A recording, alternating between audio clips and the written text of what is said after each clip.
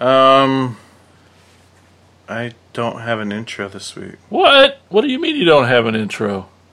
I didn't have time to write one. Jeez, I didn't expect the Spanish Inquisition. Nobody expects the Spanish Inquisition. Our chief weaponry is surprise. Surprise and fear. Fear and surprise. Our weapons are fear and surprise and ruthless efficiency. No, our three weapons are fear, surprise, ruthless efficiency, and an almost fanatical devotion to the Pope. Our four weapons are blah, blah, blah, blah, blah, blah, blah. You are accused of heresy on 3 counts. Heresy by thought, heresy by deed, and heresy by action. 4 counts. And now for your sentencing. Get me the comfy chair. That's right, capital punishment on this episode of Attack of the Killer Podcast. Attention planet Earth and beyond. Stay tuned for Attack of the Killer Podcast. Attack of the Killer Podcast. Attack of the Killer Podcast. Attack of the Killer Podcast. That's time for the show. Yay. Hello, everyone, and welcome to a shockingly good episode of Attack of the Killer Podcast. I am your executioner, Insane Mike, and I don't want to leave you hanging, so I'll get right to it.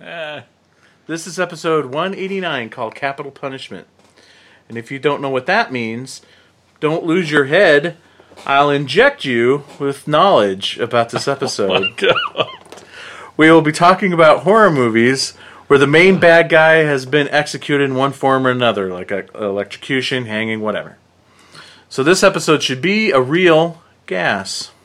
Have you heard of this little thing called Shudder? Well, Shudder is a premium streaming video service super serving fans of all degrees with the best selection of horror. Shudder is a sponsor of our show, and we have been fans of the streaming service long before they even started sponsoring the show. So take it for some real fans here. Shudder is a must for any and all horror and genre fans. And you can get Shudder as low as $4.99 a month or $49.99 a year. We here at Attack of the Killer Podcast love our listeners, so we will give you a month of Shudder for free. You just simply use our promo code AOTKP. They even named the promo code after us. How awesome is that? That promo code again is AOTKP, so get your free month today. This show wouldn't be possible if it wasn't for our Patreon supporters, or as we call them, the attackers. You too can be an attacker by becoming a supporter of the show. So if you go to Patreon, put in AOTKP, once you are there, you can see all the glorious tiers you can choose from. And guess what? You get perks! That's right, perks! Just for supporting the show. Who doesn't love perks? Perks!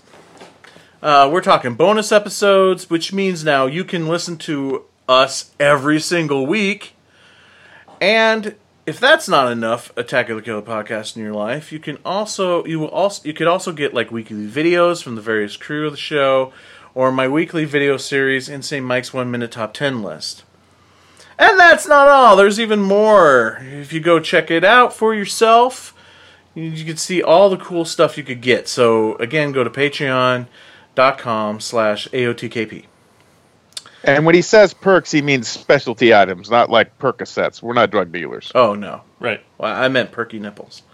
Our show, as well as several others, can be heard on our very own podcast called the Prescribed Films Podcast.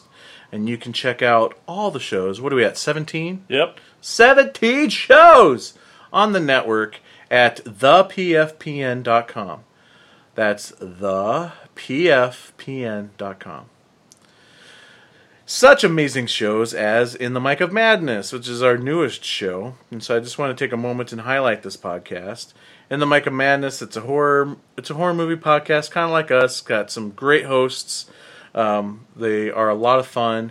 I just got done with their episode 19 where they discussed the movies Crawl and Eaten Alive. Isn't that a good one? So it was a cool combo of those two movies, both alligator movies per se. Right. But yeah, great episode. I'm with you. I thought it was awesome. So happy to hear a lot of positivity about Crawl. Right? Yeah, because that movie's great, and it's as if they were saying what I was thinking. Exactly. You know, because they were just talking about how just like tense it is through the whole thing, and like that's what I loved about it too. Like it's just nail biting through the whole thing. So they also kind of started a new show called SOBs Who Love SOV, which is right up my alley because it's a show where they cover movies that are shot on video. So I'm super excited about that. I'm like halfway through their first episode of that, which they're talking about the classic shot on video movie, The Basement. So check them out on thepfpn.com. But now it's time to introduce you to the Podcast True. Since they can't execute you until you've had your last meal, he ordered an everlasting gobstopper. Tad Good, everybody. That sounds like Ted. Yeah. Hey guys. Hanging, drawn, quartered, electrocution, even set fire at the stake is too good for this monster. So for his punishment, he'll be forced to watch a Larry the Cable Guy movie marathon. Jason Bollinger. Oh my gosh, how punishing. What's up, everybody? Thanks for listening to the show. And lastly, he was flogged, and he liked it. Andy Wassum. Yes, thank you.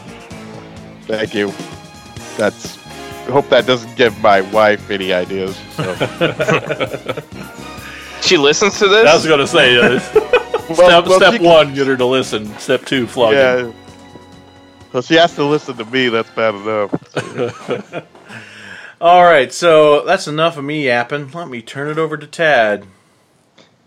All right, it's everyone's least favorite segment because it's the longest on the show. It's what we watched, where we discuss what we've watched that's not part of this episode.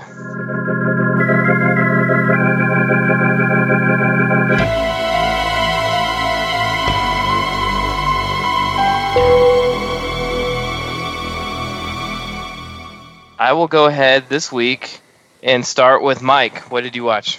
Cool. Okay. I only have 3, so it should go by pretty quick. Once Upon a Time in Hollywood. Woo. Saw that. That was awesome. I freaking loved it. Oh, I was laughing my ass off in that whole final scene. I thought it was hilarious. So good. But the movie is just it's so good and such a love letter to that era of Hollywood. But the interesting part of the movie-going experience, we're sitting there. It's Jason, our friend Holly, and I sitting there, and I'm looking around and like, we're the fucking youngest people in this freaking crowd. It was all a bunch of like gray-haired folks. Yeah. For real. Yeah, At a Quentin imagine Tarantino that. movie. That's a love letter to 1969 Hollywood. It has a bunch of old people in it. Yeah, but were they familiar with who Quentin Tarantino was? Like, how did they learn about this movie, let alone... Well, college kids don't have Reservoir Dog posters on their walls anymore, man. It's sad, but, you know. That is sad. It's a damn shame. But still, like, I just want to know what's going through their heads during that the final scene there. They're probably asleep by then. No. But it was crazy. There were a lot of elderly folks there. Yeah. It was weird. And then Jason and I also marathoned The Boys on Amazon Prime. Hell yeah. It was freaking awesome. Yeah. Loved it. Absolutely. So good. Ready for season 2. and then we watched Point Blank, which is a Netflix exclusive, directed by my boy Joe Lynch. So, and we had watched the trailer a few weeks back, and I'm just like, I don't know. It just seems rather generic action-y film. But it definitely has a lot of Joe Lynch's touches throughout the film that, is why I love him as a director. So Yeah. it was worth it. And the story turned out to be way cooler than I thought, too, based off, because the trailer didn't really give you any of the story plot points or anything. Yep. I thought it was great. But that's what I watched. Excellent. Andy, I'm guessing you didn't see Once Upon a Time yet, did you? I have not yet. No. Okay, so we won't go too far into it, but I guess appreciate that's a good segue. Andy, what did you watch? Well, I'll start off with I too also binged The Boys on Amazon Prime, Yeah. and I gotta say I absolutely love it because Garth Ennis is probably one of my favorite comic writers. Yep. I still own all the Preacher books, and I haven't really even watched many of the Preacher episodes because I like the books so much that I had a hard time watching the series. But I'll tell you this. I read the bulk of the series of The Boys, and I actually think, from what I've seen from the series, I think I like the series a little bit better. Eric Kripke, I mean, he's no stranger to making good television shows. I mean, how many seasons of Supernatural now? That's gone like 15. Yeah. Yeah, I something mean, like that. it's crazy. I'll leave that what it is. I mean, I'll let the show speak for itself. I mean, it makes sense that a lot of superheroes, will act like this. It's like, Well, I just want to say, based on your statement about the show being better than the books, I've only read a select few issues, so I don't have, and I know the basic story with the Seven and everything from Yeah. the books, but the few issues that I've read, I think I have a tendency to agree with you because I don't know if it's the art style, which is good. Don't get me wrong, the book is good. The book is really good, and Derek you know, Robinson. and the I art think, is and the the art is illustrator. good, but the whole everything to me came off far more. This is gonna sound weird to say, but far more comic booky, far more goofy. Sillier. Even though the material is probably even darker Yeah. in some It's- instances. Dark as fuck. Yeah, it seemed more slapstick in the books a little bit. Yeah. But this one, and plus I'm a big Carl Urban fan. Oh, he I was think- so good. Oh yeah. They picked the right guy for this, and of course, the in the books, even though the origin of the female is different, I like the way they went about this one. But I also like the fact that they kept the relationship between the Frenchie, the Frenchman, and the female, because in the books, the Frenchman is the only one that can even sort of calm her down and relate to her, because there was I won't go too farther into it because we got a lot of ground to cover, but there's a part in the book where he's trying to relate to her, Frenchie does, and all he does is put a hand on her shoulder, and she just kind of glances over her shoulder, and she looks like she's gonna kill him.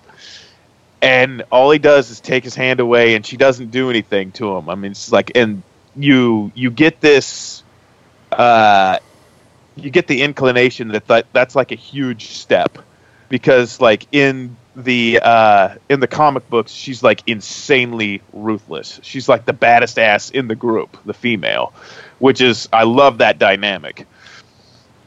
Anyway, let's move on. I went old school, new school with my list here. I actually, and I think most of our listeners know that, much like Mike Reeb, I'm a big VHS guy, and I actually watched Hellraiser on VHS. And the one thing that's unique about this is I watched the New World video version, which is the first release of it.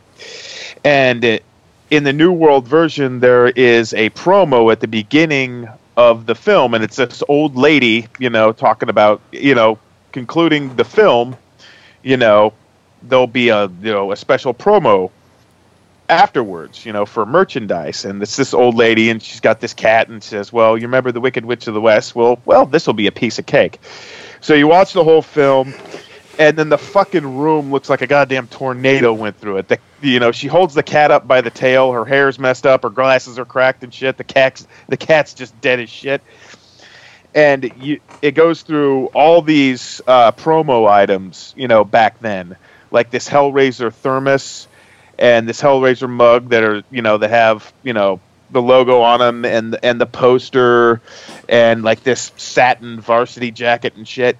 I've looked on eBay for these things and they're not there. I've only seen the thermos once, and it was going for like an outlandish amount of money. Like back in '87, I think you could have got it for like $16. So I think that old promo shit's really kind of cool.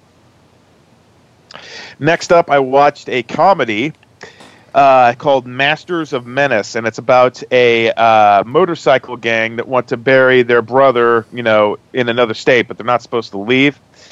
And it's just, typical, just late 80s, early 90s comedy, but the people that are in it blew me away. I remember seeing this back when I was 10, and David Rashke, the Sledgehammer, he's the leader of this biker gang, right?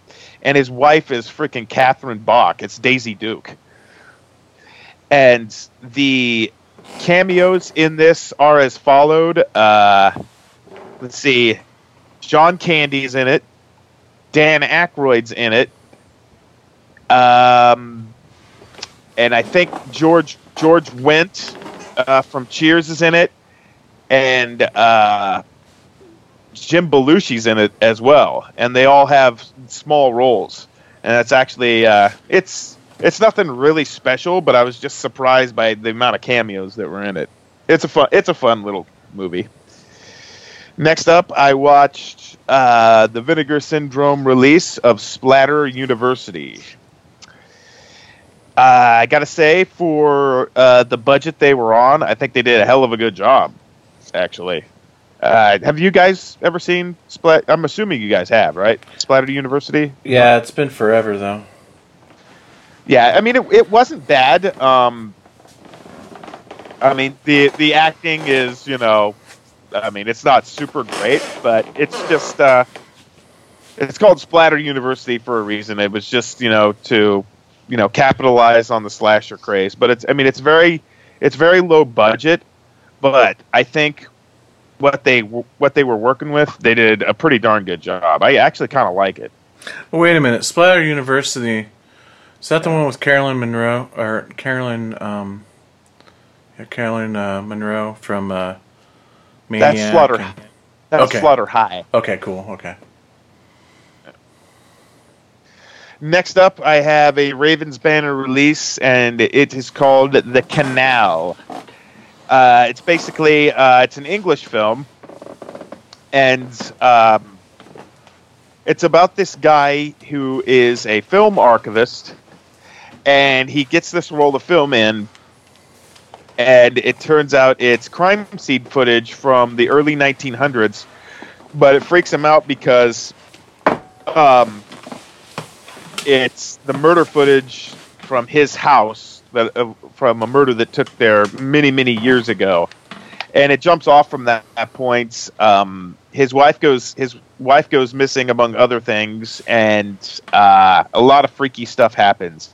I won't spoil it much more than that, but I will say, and I told Jason earlier, and he agreed to it as well. The last 15 minutes are totally worth it because things just go completely off the rails, apeshit. Mm-hmm. And it's a slow burn at times, but it's worth the watch. Next up, since I need to, I felt like I needed to get to know indie horror a little bit, and the title really pulled me in. It's a Sean Burkett film called Don't Fuck in the Woods. Have any of you guys seen this? I haven't seen it, but I've heard of it. Yeah.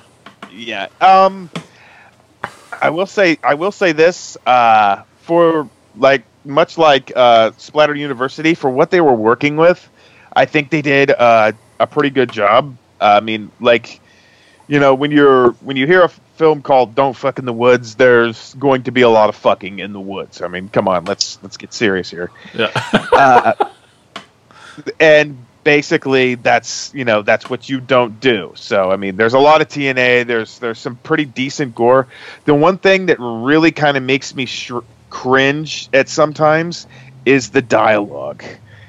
The dialogue is just like, it's, you know, I know horror films are no stranger to the F word, but there's some scenes in here there's just like F, F, F-ity, F, F, F, F-ity, F, F, F. You know, and it's just like, it's saying the F word for having the sake of the F word. It's just like, the shock value isn't even there. It just becomes irritating.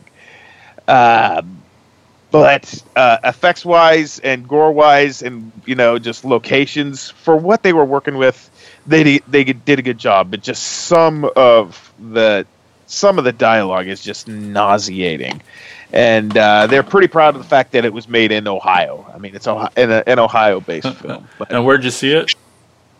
I just heard about it. And I just like, well, you know, I got a little Amazon Mad Money, and I'm just gonna pick it up. So I just bought it. So, and I'm not disappointed with it. I'm glad I have it. So, it's worth a watch. Cool. Next up, a complete 180. I watched Scooby-Doo and the Curse of the 13th Ghost, and it's a newer one. All I got to say, guys, it's a throwback to the original Vincent Price ones. Nice. I loved that And run of Scooby-Doo. yeah, and I'll tell you what, this DVD, it's like, it maybe cost me $10, and I thought it just looked like a fun time, and it's a newer one. But I tell you what, the guy, and it's Vincent Van Gogh is in this. Yep. But the guy who does this Vincent Price voice in this, you think I'm good? I am shit compared to this guy. Cool. This guy does it perfect. But then what's really cool about this, it also includes the vintage cartoons To All the Ghouls I've Loved Before and Horoscope Scoob, which are the original Vincent Price. Awesome. Yeah, the only thing that makes me mad, it's got that asshole Scrappy Doo inside of him. Well, not just Scrappy Doo, but they introduced that new character Flim Flam, who he annoyed me more than Scrappy Doo. I hated those, you know. And the only other one of the actual mystery gang was was Daphne and Shaggy. So it was like Shaggy, Scooby, Scrappy, Daphne, and then this kid Flim Flam. And then Vincent Van Gogh was kind of like the boss that told him where to go to find the ghosts to put back in the case. And I've got the box set to that. I bought it for Simon years ago. Because I loved that show. I thought it was like the greatest Scooby-Doo ever. Yeah. And the Batman and Robin ones are fun, and the Kiss, you know, those are fun too. So. Next up is a newer film. I took Tad's advice, and I actually purchased this. Under the Silver Lake. Nice. I really dug it. The wife, not so much. I mean, she didn't hate it, but I mean, and I kind of agree with her at some points. Not all loose ends have to be tied up, but some stuff has to make sense, and there's a lot of unanswered parts in it for me. But all in all, I think it's pretty fun. I love like the aspect of the loser being able to figure things out and doing at least one thing right in his life, because in this Andrew Garfield's character in this movie, I mean, I wouldn't call him a scumbag, but I just call him, he's just like a sloth, man. I mean, he's got his ambitions for shit. But I mean, he finally finds something to, like, I don't know, get his ass off the couch. I really like his posters in his apartment, though. I'm really digging those. But very, very unique things, with serial maps and Nintendo Power, things that I would never, in my wildest dreams would think to tie together. And I really like that kind of shit. So yeah, Under the Silver Lake, I recommend. Yeah, it's at least worth one watch. It's probably not for everybody, but I'm into it. I like it. Next up, I've got some goodies here. There's these old school ones, and only reason why I watched them because I just got these giant clamshell Warner Home Videos, and I won't talk much about them, but I watched The Road Warrior with Mel Gibson. I mean, what else can be said by that? I mean, the only thing that reminded me of, because it reminded me if you would put like a Joe Dirt wig on that weird kid at Crypticon that keep bumping into us, and growling and everything, it basically would look like the feral kid from Road Warrior. And that's where my mind went because it's like, what the hell is wrong with this kid? And next up, it's another humongous Warner Home Video big box clamshell. I actually and I really, really enjoyed it, and I always enjoy it when I watch it because it's been probably at least 5 or 6 years since I've sat down and watched it. But the original Amityville Horror. Cool. Yeah. And sorry I took up a lot of time, but yeah, that's it. That's all I watched.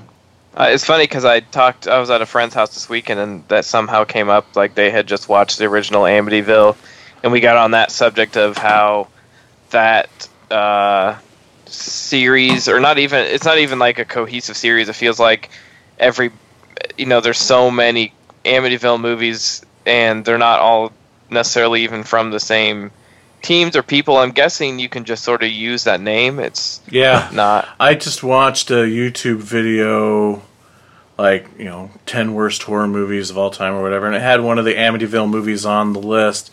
And it said on there that there's like 13 of them. And the thing is, and the reason why there's so many of them, is that anybody can make an Amityville movie. The title Amityville, the word Amityville is public domain. So you could just put Amityville, suppository, and you can and you have a movie. Frightening. Have you guys ever heard of the documentary My Amityville Horror? Yeah, I've seen that one. They talked to the kid that actually lived in the house, right? Yeah, they talked to the kid and he says that the reason why it was so bad because it was fertile ground for a lot of George Lutz's occult practices.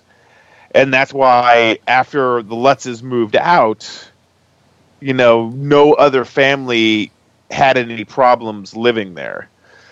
But being that there was a murder there in 1974, it was fertile ground for the occult practices that George Lutz was doing.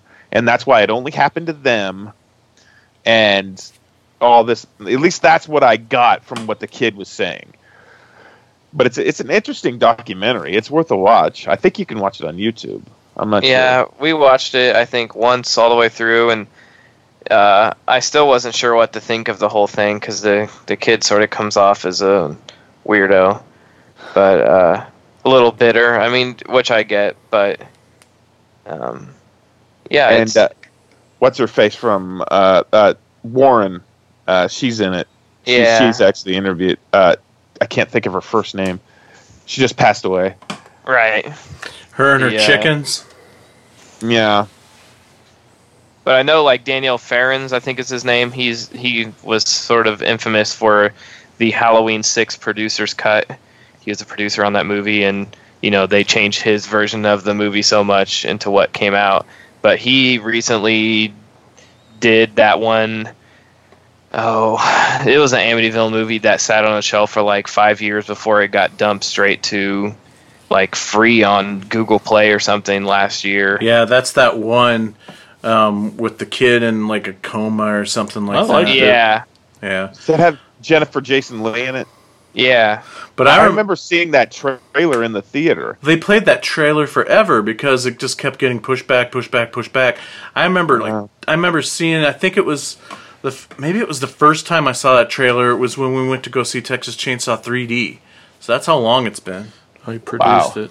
Amityville: The Awakening. The Awakening. That's right. Yeah, I think it got a couple title changes in between too. But I remember seeing the trailer when I forget what we were seeing, but they played the trailer and it had the date at the end, and it was like a good 9 months. Like the date hadn't passed 9 months ago. It was like coming April. Yeah. 2017, and we're like, that was 9 months ago. Why would they still be playing this trailer with the old date on it? Yeah. And at that point, it had been indefinitely shelved, so I have no idea how the trailer got attached to something.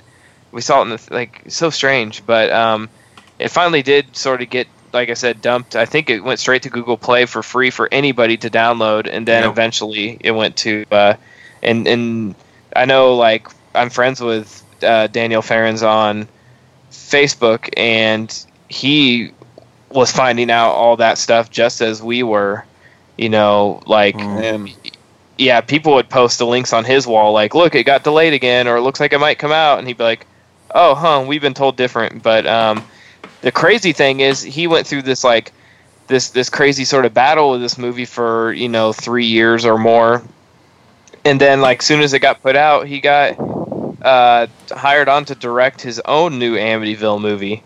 It's like I would think after all that headache, I would just be like, I'm moving to a different property, a different idea. Yeah. And he just had that his Sharon Tate movie with Hilary Duff playing her came out. It's on Amazon Prime now for free if you have Prime. That just came out, I think, this week on Prime. So it's like The Murder of Sharon Tate, which a lot of people are not cool.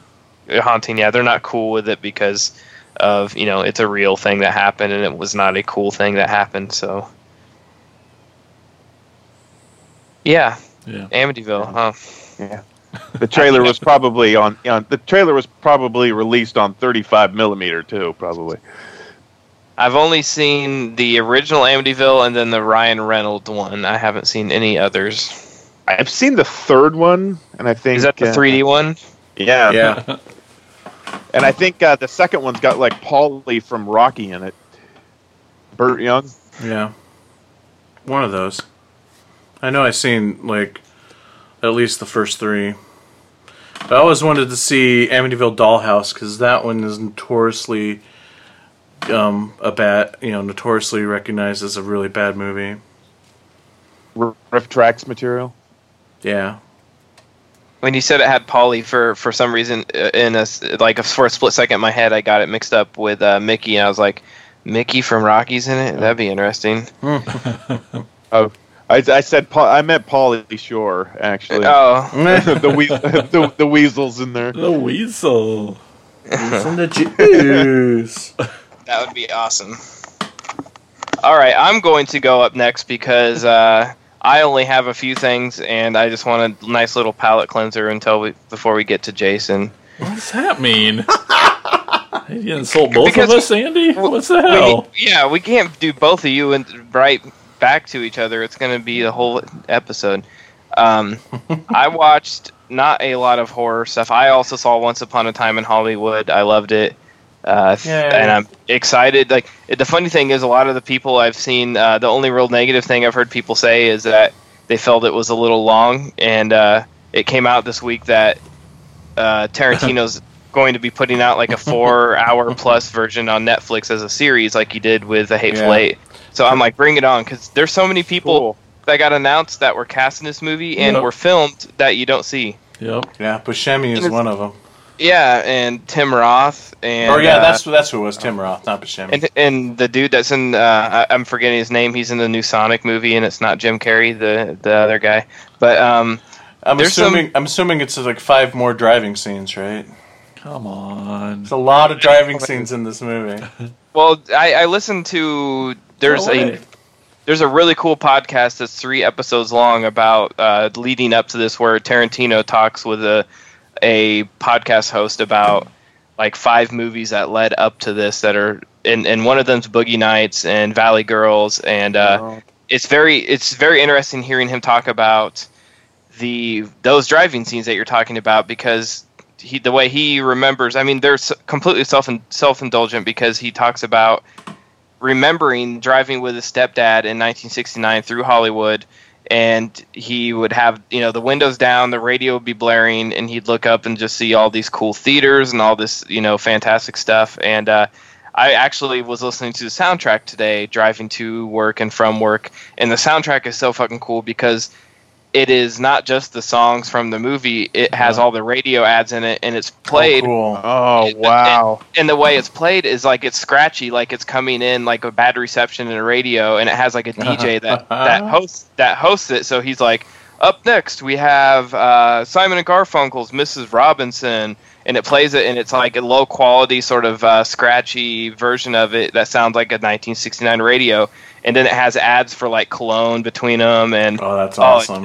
It's just, the soundtrack is so damn good, but just the way they present it is so unique.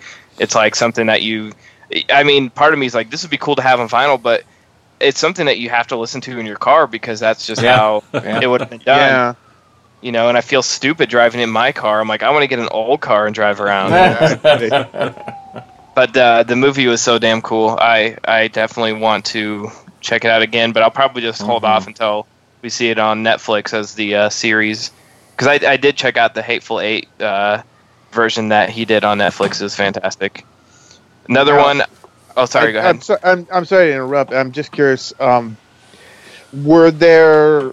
I guess or more to the point, I should ask the question: is Burt Reynolds in this movie, or did he not get a chance to film anything with him? He did not. He did one table read, and I could go on about this too. It's really sad because I read an article about that too, and he did the table read, and everyone on the set was like so stoked that Burt Reynolds was in it, because for my generation we don't really remember the legend that he was, but for like Brad Pitt and Leo, they were like especially Brad Pitt, he was so stoked to be able to work with him. And they said when Burt got on set, he was like a child, and he was excited to be like, I'm in a Tarantino movie, I'm working with Brad Pitt and Leonardo DiCaprio, and they're like, are you kidding? You're Burt Reynolds, dude. And so they were just sitting at the table read together, geeking out over each other. Like, they were all just in disbelief that they were working with each other, and it's like its own, you could make a movie of this, because they said that Burt was like so excited after the table read, he stopped at his the acting school he went to, and like talked to the kids that were there and donated a few items from his films that he had, props and stuff. He didn't even go home. He was just so motivated after the table read. He's like, this is so cool. I'm getting to work in this big Tarantino movie, and he's had a few rough years and his health isn't great. He wanted to stop, and then, that was the only chance he got. They said he got to read. He actually contacted, I think, Brad, and did a few. If you've seen the movie, he would have had a very small role, because he got recast by who is it? Dern. Bruce Dern. He was Bruce Dern's part. Oh, wow. That's a damn good replacement. He was awesome in it, but I can only imagine it with Burt Reynolds. Yeah. Yeah, and it's sort of sad, but I won't make this podcast super long, because I could just talk. We could do a whole episode on this, because I've read so many articles and podcasts and stuff. But the actor that played Bruce Lee in this, he was pretty much done with acting. He had decided he was going to move back to Wisconsin, where he has a dojo. He's actually like a very accomplished martial artist, and suddenly he got this sort of thing that popped up. Oh, I could be in a Tarantino movie playing Bruce Lee. Okay, I'm going to stay in Los Angeles for another couple weeks so I can do the table read and get this sorted out. So he got cast by a casting agent, which for a Tarantino movie apparently that's pretty rare. Seems like Tarantino mostly just calls these people himself and says, hey, stop by the house and let's chat. So this guy he knew that it was a Tarantino movie, but he did not really even get to read the script. There was one copy of the script, and you had to go to Tarantino's house to read it because he's gotten so paranoid after the Hateful Eight leaked that you have to go to his house to read it. And if you're like, oh, I want to just read a few more lines from it, or I want to refresh myself, you have to go back to his house and read the one printed copy. But yeah, I don't know. Anyways, this guy who played Bruce Lee in the movie was very excited. And so he shows up to the table read before anyone else because he's so stoked. He's like, I'm going to be in a Quentin Tarantino movie. How cool is this? So he sits down, and it's just him and Tarantino in the room, and he's sitting there, and in walks, Brad Pitt, and he's like, oh shit, it's Brad Pitt. Like, I'm going to be in a Tarantino movie, Brad Pitt.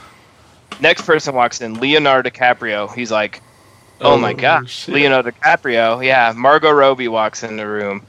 Burt Reynolds walks in the room. Luke Perry walks in the room. Just one name after another. Everybody and he is just like, he said he was like losing his shit in his head, but he was trying to play it cool, like, oh yeah, cool, man, like, and Tarantino said it was just like watching like this little kid like on Christmas. He was like barely contain himself. But can you just imagine the situation? What a weird, you're sitting there and you have no idea.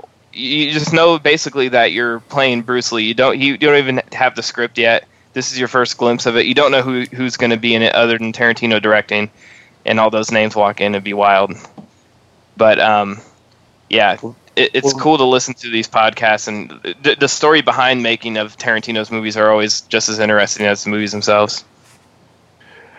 Well, I mean, and also you need to take into consideration this guy got cast as Bruce Lee, not evil Asian henchman number 2, but right? Bruce Lee, the man. I mean, so I mean that's like enough to make me crap bricks. It's crazy, dude. Well, he was awesome too. I thought he was fantastic. Yeah. One of the other names that got they filmed him, but he's not in the movie anywhere, is James Marsden. And that's who I was saying is from the new Sonic the Hedgehog, but he's in it, and his scene apparently got cut. And from what the rumors are, is that he actually plays Burt Reynolds. Oh wow! So he plays a young Burt Reynolds in a movie where Burt Reynolds was originally in the movie. Pretty wild, but it makes sense with the timelines lining up because you have Bruce Lee and he was it just would make sense with that timeline that he would be a young up and coming working in the Western, that kind of thing. So I hope that they at least let us see that scene in the extended cut or the series, because that would be so cool. But yeah, I love the movie. I could go on about it, but I'm going to move on.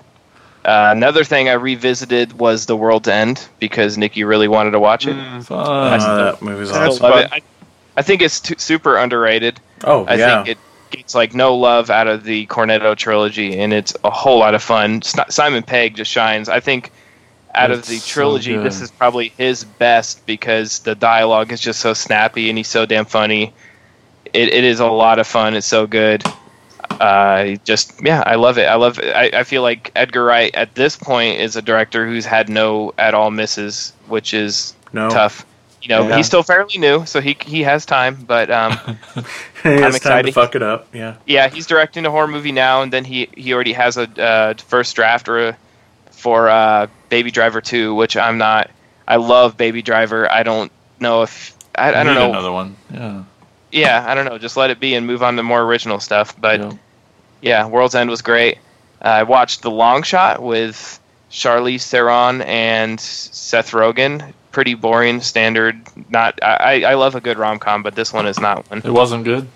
I didn't think so. I was pretty bored. The other thing is I finally got Nikki to start watching Twin Peaks with me, so we're like... Yay! You don't have to divorce her now. Yay! We're like 3 or 4 episodes in, and that's huge for me because I just got her to watch the pilot, and then it was like it leaves you sort of hanging. It's like, all right, then the next day it was like, you want to watch second episode? I'm like, Yeah, play it cool. Yeah, we can watch it. I suppose. Don't want to make a deal of it, you know. 'Cause Ease, then it ease becomes- her along. You know? Right, yeah, let her watch it on her pace. So, and you know, then I can finally share memes with somebody besides Andy, and so I'm excited that, you know, she finally got to watch that. But other than that, you know, I haven't. I watched the first episode of The Boys. I really enjoyed it. I think I'm gonna try to get Nikki to watch the first one, see if she's into it, so we can watch it together. Just So makes good. it easier when you live with somebody if you don't have to sneak away and watch something. Sure does, doesn't it, Mike? Yeah. And I think she would totally dig it because the first episode's awesome. It's brutal. The Yeah, whole show is. Starts with a bang, for sure, yeah. and it's tough to because I'm not at all familiar with the books or any of that. I've never once heard of it, and so telling people that have superhero fatigue right now, like, hey, it's a superhero show, is not a good sell on it. So I don't. It's like hard to sell anything superhero to people who are just sort of sick of it right now. But Do you guys know that the guy who plays Huey, that actor, that is actually Meg Ryan and Dennis Quaid's son? Whoa, I didn't know that. Yeah, Jack Quaid. Yeah, somebody else told me that, too, yeah. I like the Simon Pegg connection with Yeah, I him. was going to say, like, in the comics, see, every time I saw the trailer, I was, you know, and they never really show any of the boys, really, in all those trailers. It was always about the superheroes, which I thought was interesting. But like, I never saw anything about, like, if Simon Pegg was going to be in the show, because Huey in the comics, they came right out and said, like, you know, Garth Ennis and the artist has said that Huey is modeled after Simon Pegg. So when you look at Huey in the comic book, it is a comic book rendition of Simon Pegg. Much like what they did with Nick Fury in the Ultimates comics. They made Nick Fury to look like Samuel Jackson. So, of course, Samuel Jackson has to play Nick Fury in all the movies. And so I'm like, is Simon Pegg going to be playing Huey in the show? He's kind of aged out of the role, so I thought it was still cool they got Simon Pegg in there to play his dad, Heck at least. yeah. So I thought that was awesome. I had heard at one point that they were interested in having because they were just going to do a movie as opposed to a series, and I had heard, you know, they were interested in Simon Pegg as Huey, but I also heard that they were interested in having Russell Crowe be Billy Butcher. So I mean that would have been interesting. Yeah. Yeah. Definitely got the anger down. Yeah. Do I get to go yet? Come on, let me turn. Jason, what did you watch? Hey, well, I guess I'll carry the excitement for this part. Last time, one more chance to talk about Once Upon a Time in Hollywood. I was going to say, I agree with everything, but one of my favorite takeaways is I just loved the friendship between those two. Oh my God! Yes. How great were they? Great Yes. chemistry. And you wouldn't expect that from the number one and tied for number one A-list actor of our generation. Yeah. And they're fucking great. Yeah, and it's like Leonardo DiCaprio's character, you know, we could all sit there. And I thought they balanced it really well, because, like, he could come off as a major dick. Yeah. Like, the way he treats Brad Pitt, but he doesn't really know any better. That's the thing. Like, he's just pampered Hollywood actor that just doesn't know any better, and honestly, his heart is in the right place when it comes into the relationship between him and Brad. So. Yeah. So good. I could say I wanted. I found myself wanting more and more of Cliff Booth's story. Like, right. Oh yeah. you know, he's technically just a stuntman. He sort of plays the second, but goddamn, like every time he was on screen, it was so good. Yeah.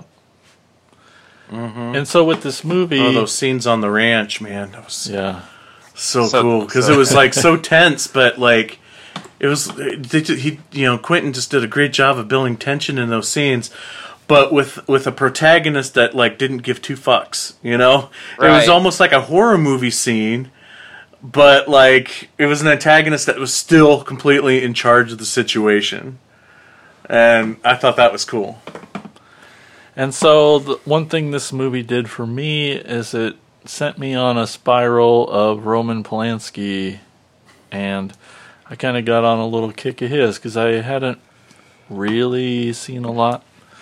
And so I went and I watched Rosemary's Baby again, 1968.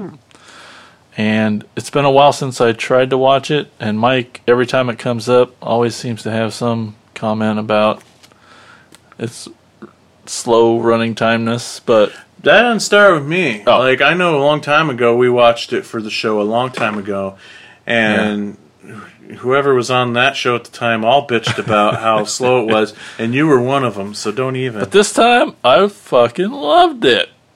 Oh man, I was in it all the way. It was so great. And Mia Farrow, I couldn't blink when she was on the screen. She was just so awesome to watch. Yeah.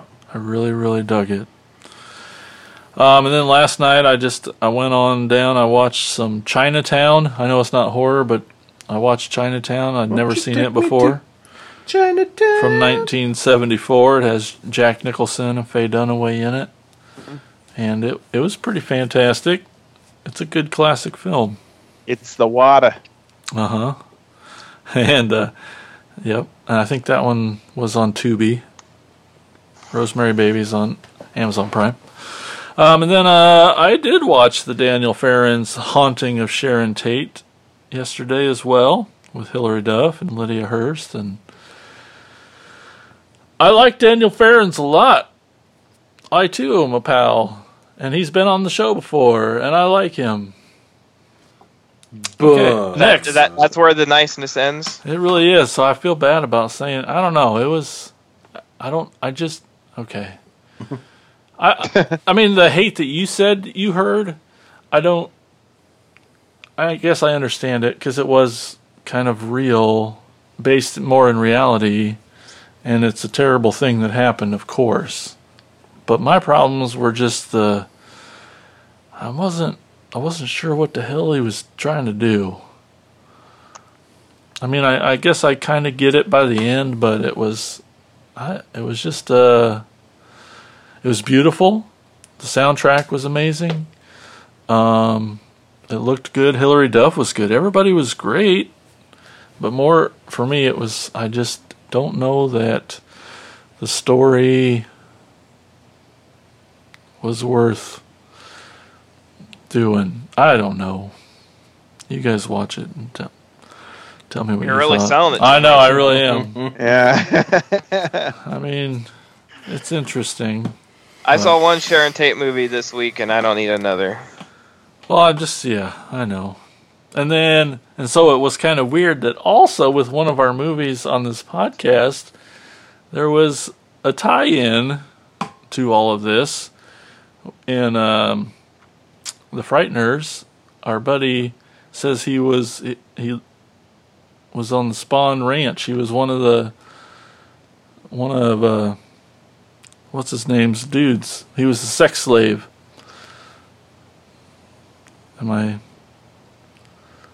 Anybody catch that part? No. In Frighteners? In Frighteners. Oh yeah, well that was it was part of one of the deleted scenes, wasn't it? Was it? I guess I did watch. And the last several times It was I've the watched director's the Frighteners. cut, and it was I've watched the director's cut. Yeah, it was the director's cut, and like So I don't even know anymore what. I do because I watched the. Well, we'll get to it when we get to Yep. that part of the show. Anyway, he references Spawn Ranch, and I'm like, whoa, that's weird tie-in. And then lastly, I saw Point Blank, freaking awesome. The Boys, awesome. But then I also watched the new Into the Dark on Hulu. It's called School Spirit. Yeah, it's a movie. It's basically, I Know What You Did Last Breakfast Club. That sounds great. Yeah. So I liked the characters. I liked the actors. It was that. It was the Breakfast Club, but it was just takes place in detention, and bad shit goes bad. Yeah, so that's what I watched. Woo! Take that, sucker. Wasn't so bad. That's right. That's all you watched? That's it. You I cut know. some stuff because you felt embarrassed. No. Andy whooped me on this one. Yeah, he did. All right. Well, that was awesome. Heck yeah. And now it's time to get into the meat and potatoes of the show, as we are talking about movies that feature capital punishment, or at least, the main bad guys in the film are victims of capital punishment. So to start us off with our first film, I tried to come up with a list that a little outside the box, at least with this first film. So, Jason, what's our first film for the night's discussion? Our first film this evening is the 1960 directorial debut from Mario Bava, Black Sunday.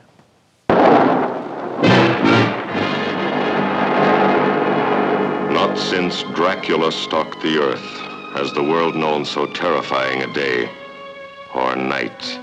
It is I who renounce you, and in the name of Satan I place a curse upon you.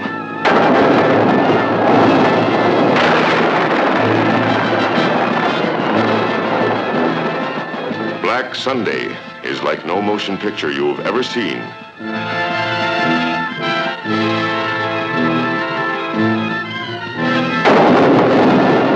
There are those who believe and those who do not. But both must know the suspense, the shock of meeting the living dead and of bringing the dead to life.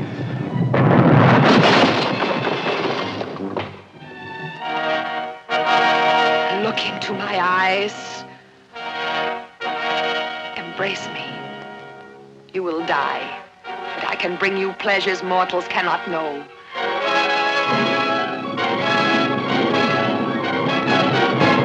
Black Sunday, the most terrifying motion picture you'll ever see.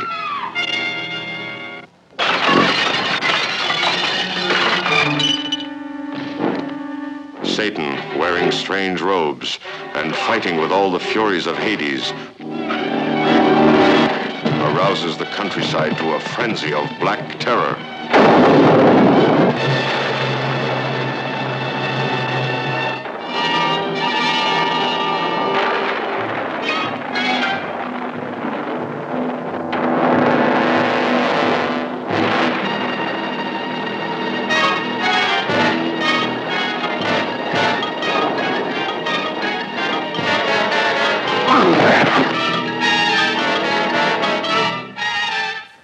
While being burned at the stake, the witch Asa Vajda, okay, she vows to enact revenge on her descendants. Hundreds of years later, Asa returns to life and immediately raises her henchmen from the dead, ready to keep her promise. This is the first time I saw this movie, I'll admit it. Yes. You too? This was this could be one of the unwrapped ones because I've been sitting on this Bava box set for honestly probably sitting on it for like 13 years. Yeah. Like I got it when it first came out, this Bava box set, and I've been looking for a good excuse to watch it other than the fact that it's full of awesome Bava films. So Right. this is a first watch. That's cool. First time for me as well. Whoa! Mike would be so proud.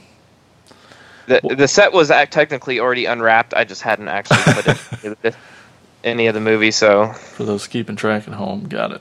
now I want to get into the rest of them because Yeah, I what's really next? enjoyed this one. Me too. I freaking loved it. That was really good. Yeah. I just remember right before I watched it, I saw that it was his first movie, so I'm like, oh gosh, Yeah, nervous. I had no idea until just now.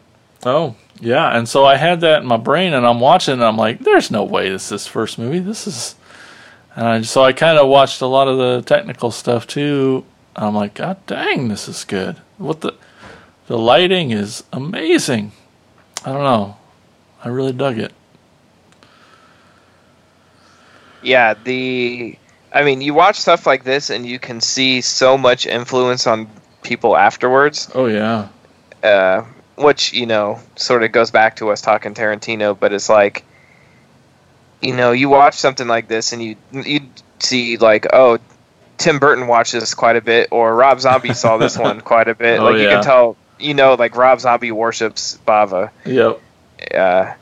And like you could watch this movie on mute and it would still be damn cool. Like it's funny when I say that, because it's like you could take clips from this, put them together with like a Rob Zombie song, and it would make total sense. Like make a Rob Zombie music video. It's just the image of the mask with the nails in it, the stark, you know, contrast with the black and white, the costuming is so damn cool. This is something that you put on a stormy night in October and just get those Halloween vibes.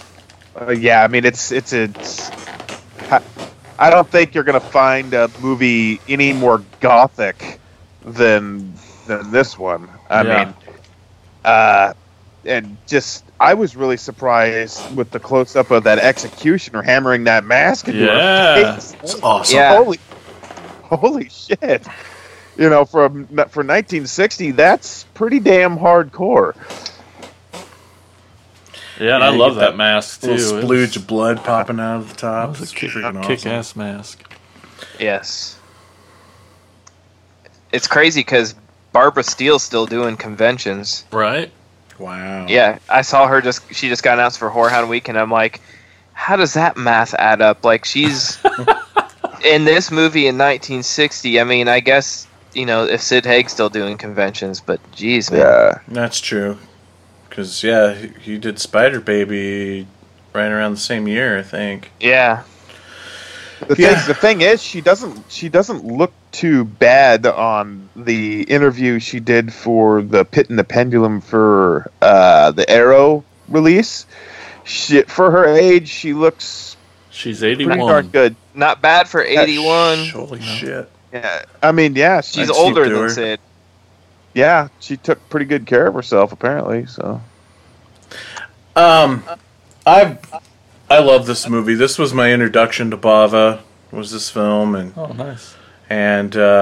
you said it was like his first movie. That's always kind of been debatable because he worked on as camera operator on a lot of films and did special effects in other films. And that was one of the cool things also about his career. The man knew how to shoot it's special clear. effects, Yeah. especially with no budget. Like, the guy was really inventive when it came to doing special effects through the camera. So, and we're not just talking about like gore or whatever. I'm talking about like optical effects, like forced perspectives. If you go watch Planet of the Vampires, a lot of amazing forced perspective stuff that goes on in that movie. But he worked as a special effects artist on a movie called Kaltiki, and rumor has it that he directed a lot of that movie. But, you know, a lot of effects artists can really say that about movies they do special effects on, because that's kind of part of it. Like, if you're doing, especially, in the 60s, 70s, and 80s with the special effects artists, it's a lot of it, is camera trickery. So the special effects artists sometimes do direct a lot of those big effect sequences. Yep. Need to be a big part of it, if not. So, exactly, because there's got to be certain ways to light it and certain places to point that camera for the effect to look real and not rubber. But yeah, and I always felt like this movie is one of the most visually iconic films of the Italian horror scene. Like, this film in particular gets copied. It feels like it gets homaged to or copied a lot. pretty influential. Yes, exactly. One of the big ones that spring to mind, if you go back and watch Tim Burton's Sleepy Hollow, there's a lot of Black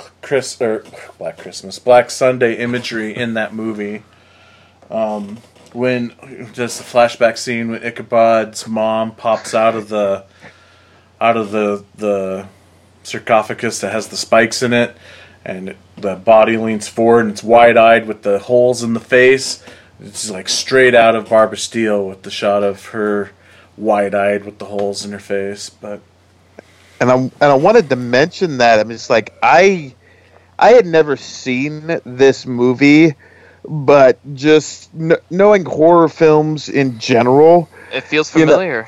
yes, because of that iconic advertising that they had of her just all bug-eyed, and you see where the holes of the mask had gone into her face, but she's just, I think Barbara Steele barely blinks in this movie because her eyes are just always just open so wide, and and it's just you remember that sort of thing, and I already knew what movie you were. Like I said, I already knew what movie you were talking about just because of that fact.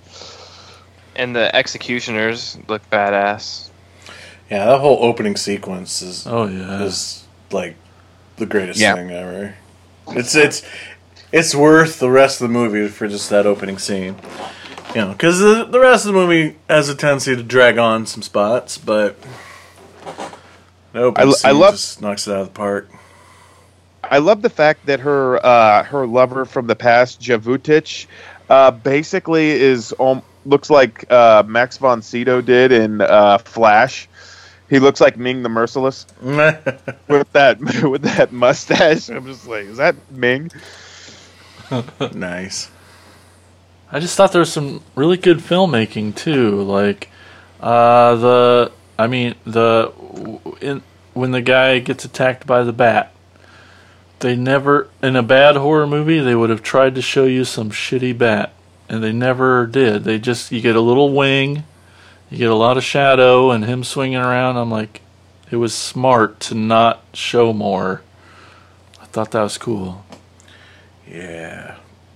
God damn, I now want to do like a whole Mario Bava episode. I'm not even Well, kidding. Tad said he'll let you know what's left in his box set that he needs. Yeah, to it's do. right here. I don't even really have to leave. I can just lean over and grab it. What was in that set again?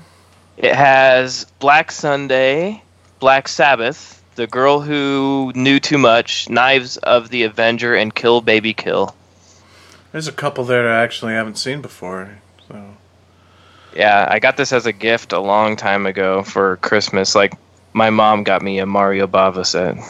if you've not seen Black Sabbath yet, though, watch that one. That was awesome. It's probably one of... Did we ever watch that for the show? I know we've done a few. I don't think so. But Kill episodes. Baby Kill sounded familiar. Kill Baby Kill, I don't think we've done for the show, Okay. but it's a good movie too. But because Black Sabbath is an anthology film, and I don't remember if we did it I for don't one think of our we did. anthology episodes back in the day. But it's got like one of the creepiest, creepiest corpses ever in a movie ever in Black Sabbath. It's You could just do a black episode, all the movies black in it. Yeah, Black Sunday, Black Sabbath, Black Sheep. Black and white films too. Black Christmas. Well, Sabbath is in color. Nope, I can't do it.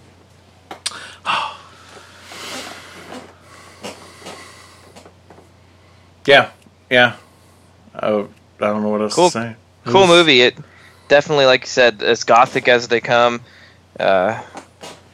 Loved it, and I'm glad I own it. You know, it only took 13 years for me to pop in the DVD, and I'm hoping it won't be another 13. I can tell you that much. Cool. Yeah, so impressed. So dang happy and impressed for a 1960 Mario Bava film. It's Oh. just fantastic. I'm giddy. You guys are you guys are so impressed with it. It's awesome. It's a great atmospheric film. Mhm. The Just- man knows how to do atmosphere. Again, I keep going back to it, but Planet of the Vampires is another really good one for atmosphere. And that's one of those, like, if you were ever at the video store back in the day and you picked up the box and it's got a pretty cool painted cover, but, still pretty cheesy. And when you flip the box around, it's these guys, the astronauts in this movie look like they're from some 1950s, sci-fi film. So it looks cheesy as shit, on the surface, but there's a lot of masterful work in that movie. There's a lot of Mario Bava film buffs out there that believe that Alien is a ripoff of Planet of the Vampires. There's a lot of similarities in some of the imagery in both those movies.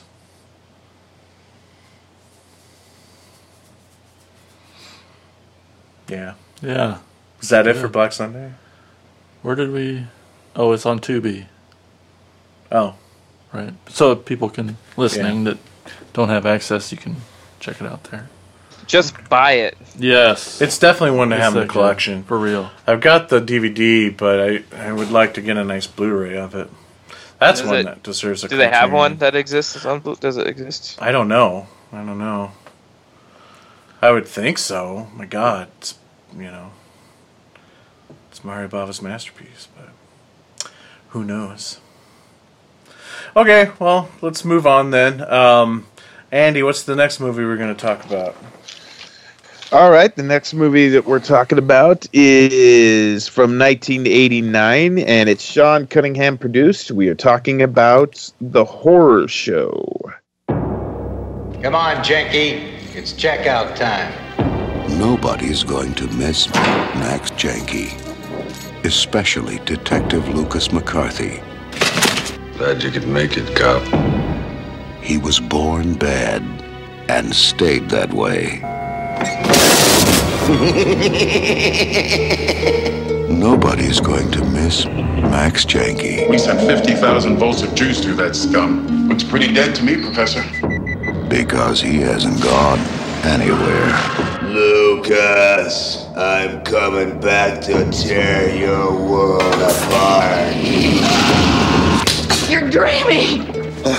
I thought you were dead. Damn it, Vinny, you scared me! I love you. Vinny, No! I told you I'd be back.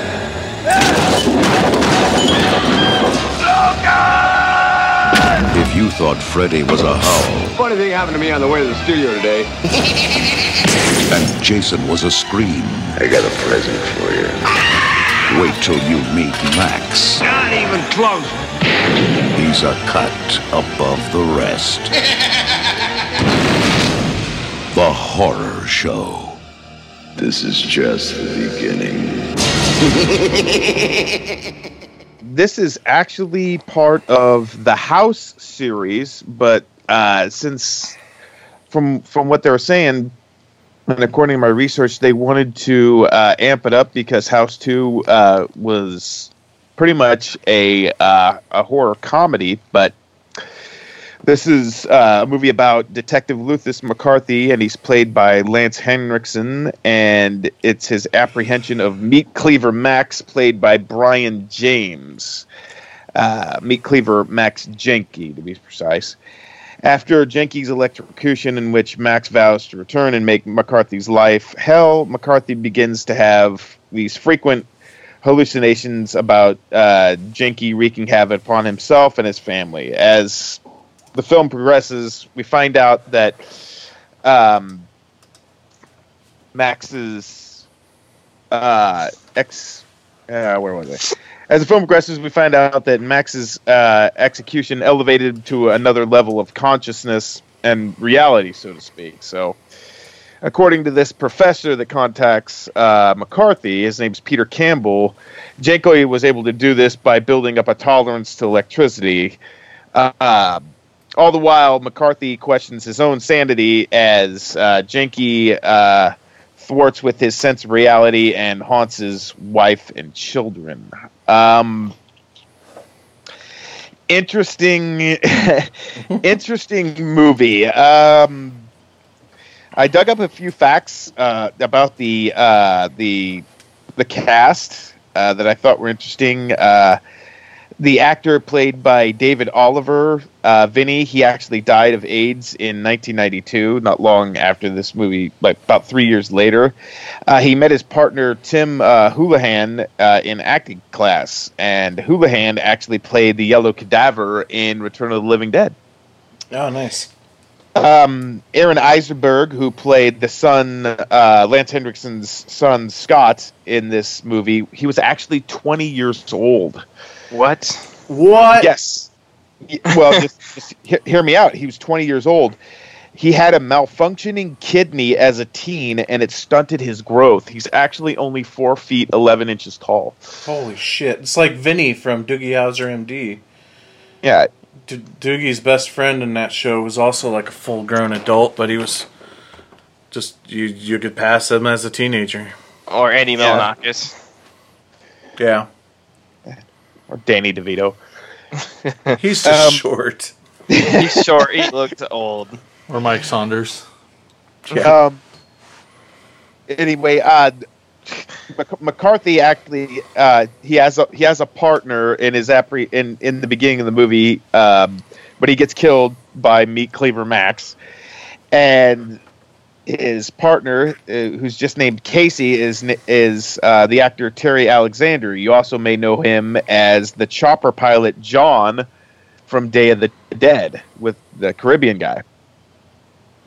Oh my God! I'm pissed now that I didn't recognize them. I was going to say, dramatic pause there for a Oh, God damn it! You could hear everybody's brains working. Yeah. Yes. Let's get that whirly bird up in the sky, man. So that accent in Day of the Dead must be real, because he was trying so hard to hold on to a normal English accent in Horror Show, but failed miserably. Yep. Because his speech pattern was really weird. There was moments I couldn't understand even what he was saying. And I think his death was actually kind of corny, if you ask me. But we'll cross that bridge when we get there. Brian James, our Meat Cleaver Max, he died of a heart attack in 1999 at the age of 54, sadly. Yep. And he is a great character actor. Love him. Yeah. Another 48 Hours, 48 Blade Runner, Tango and Cash. He's in one of my favorite Tales from the Crypt episodes called Split Second, where he runs this logging camp, and I definitely suggest that episode. Lance Henriksen, of course, is his Alien, Terminator, freaking. He's Chains Cooper and freaking Stone Cold, man. I mean, come on. Another thing that I thought was interesting, Dee Dee Pfeiffer, the daughter who played Bonnie in this, she also starred in Vamp with, oh gosh dang it, his name is escaping me. He was in Nightmare 3. He was like, and in Weird Science. Hell, it doesn't matter. But the other cool fact is she's actually the younger sister of Michelle Pfeiffer. So, how old was she when she did Horror Show? 87? Oh, I don't know. I didn't check. I just thought I thought it blew me away that playing teenagers. Yeah, it just blew me away that this kid was 20 years old, and I know that's not. I can't accept it.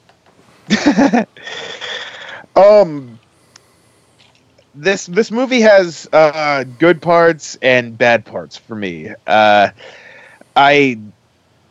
really like seeing Henriksen and Brian James in lead roles. Especially Brian James. Yeah, because he's always just a heavy or just he's a henchman. Yep. And he said in interviews this was his favorite role. Yep. That he ever had. His second one was probably Cinnamon or something, but it doesn't matter. But I think that he's awesome in this as the killer, and he was actually stunt doubled by Kane Hodder in this as well. Yep, I saw that. Yeah.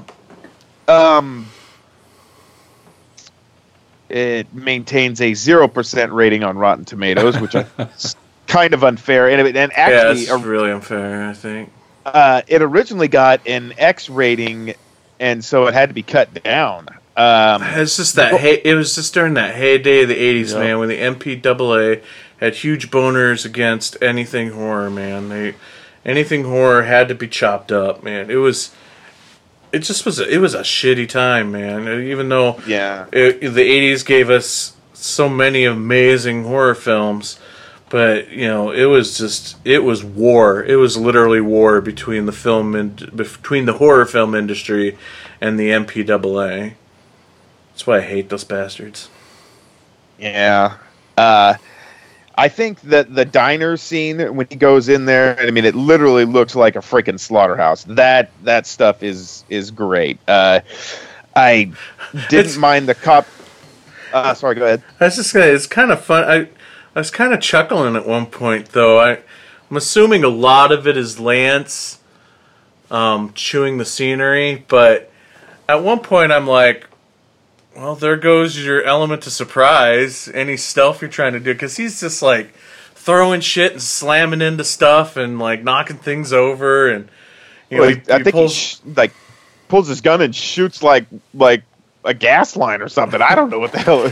He is noisy as fuck going through that kitchen. I thought it was hilarious.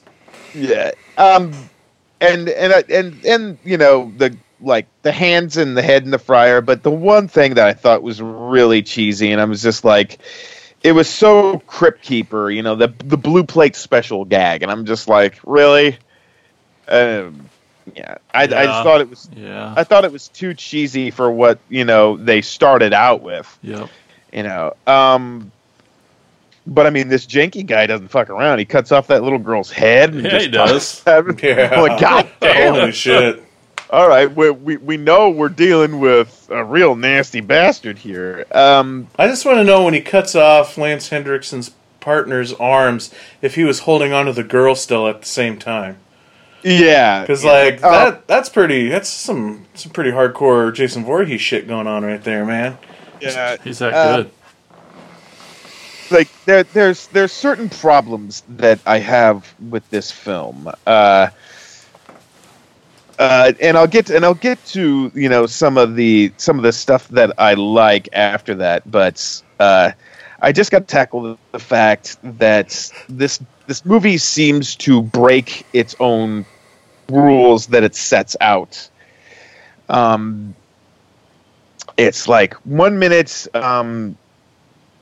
everything's a hallucination, and the next minute it's the stuff that Janky can do is real. Okay, 1 minute it's an hallucination that Lucas's son Scott dies. He's got like all this blood and shit coming out of his ears. Okay, but now he's not dead. He didn't really kill him, but he's really able to kill the professor, and he's really able to kill Vinny, and those deaths stuck. But I mean, when he hurt his son, that didn't do anything, and when he does all this other stuff, it's all in hallucination. So I mean, it just goes. It goes a little too back and forth as to what he's capable of and what he's not capable of, and that's I found that really frustrating. And another thing that I just I cannot forgive when they're trying to pin these murders on Lucas. Okay, Vinny's corpse was in the basement for like a solid damn week. Okay, and the guy is a homicide investigator, okay, and he doesn't know that there's a man that's been cut in half in his basement. There's no smell, okay. Don't feed me that horse shit. All right. However, some of the one-liners I did like. You know, Mom, I want my children. Favorite line: fuck the children, and he just starts taking after. And one thing, I think Frank Miller had to steal this from this movie. When they fry him in the chair in the first time, and he says, all that did was give me a hard on. I was like, and I know that echoes, Marv, is that the best you can do, you pansies? All right, you guys, let's hear it. Oh. Yeah, take off. I've said all I need to say. I want to hear what you guys think. I agree with you. I liked it a lot. I have very fond memories of watching it when it came out. I had pictures of it on my wall. I remember that. And I'm afraid it didn't hold up as well as my memory. But, you know, like you said, the things I liked still kick ass. And there's definitely some holes there. I love Brian James. And oh, yeah. I don't know, it was a great Nightmare on Elm Street wannabe, and amen. That's it's too bad. I mean, it could have been a new franchise, but I don't know. Mike, you tell us the House 3 story. They were aiming for it to be a new franchise. That was the goal. That's why they changed their mind at the last minute from calling it House 3. Because they were hoping that Max Janky would be like, well, the new Freddy Krueger. But the thing is, it's like that was the thing. There was so many films that were trying to capture the next Freddy Krueger, and none of them hit because most of them were just ripping off Freddy Krueger shit, you know? Like a serial killer from beyond the grave kind of craziness, you know? Like Madman. Yeah, well, The Jenny Wright flick. Which one? You know, isn't it I, Madman? Oh, I, Madman? Yeah. Well, I'm thinking like, you know, like this one in particular, or Bad Dreams is another example. Bad Dreams is one where, like, you couldn't get any more obvious that you're ripping off Freddy Krueger, so much so that you're going to cast your lead from one of the Dream Warriors. Well, I instantly think of Shocker. Yeah, this is definitely Shocker before Shocker. Wasn't it? Shocker's kind of trying to cash in on Freddy as well, though. Well, that's what I'm saying, though, is that Wes wanted to create another franchise with Shocker. He thought he had another Freddy on his hands. And there's so many similarities to this movie, too, where the old electric chair coming back, very hardcore, mean villain who was ruthless. I don't know. I just saw so many, even what you're talking about with trying to create like the next big horror villain. There's even a scene in this where Max Jenke's on the television, like in how he travels in Shocker. So yeah. But yeah, I mean, I love this movie when it came out.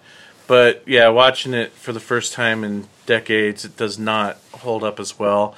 I don't hate it. I still think it's fun. Yeah. It's a lot of fun. And you give me Brian James, you give me Lance Hendrickson, and it doesn't matter what they're doing. They're just awesome. But and the effects are cool, you know. And I still love the ridiculous dinner scene with the turkey. But although it's not dinner, it's lunch, because she calls it lunch, and I'm like, who cooks a full fucking turkey for lunch? And it was K&B too, wasn't it? Yeah, K&B, and this was an early K&B effects movie.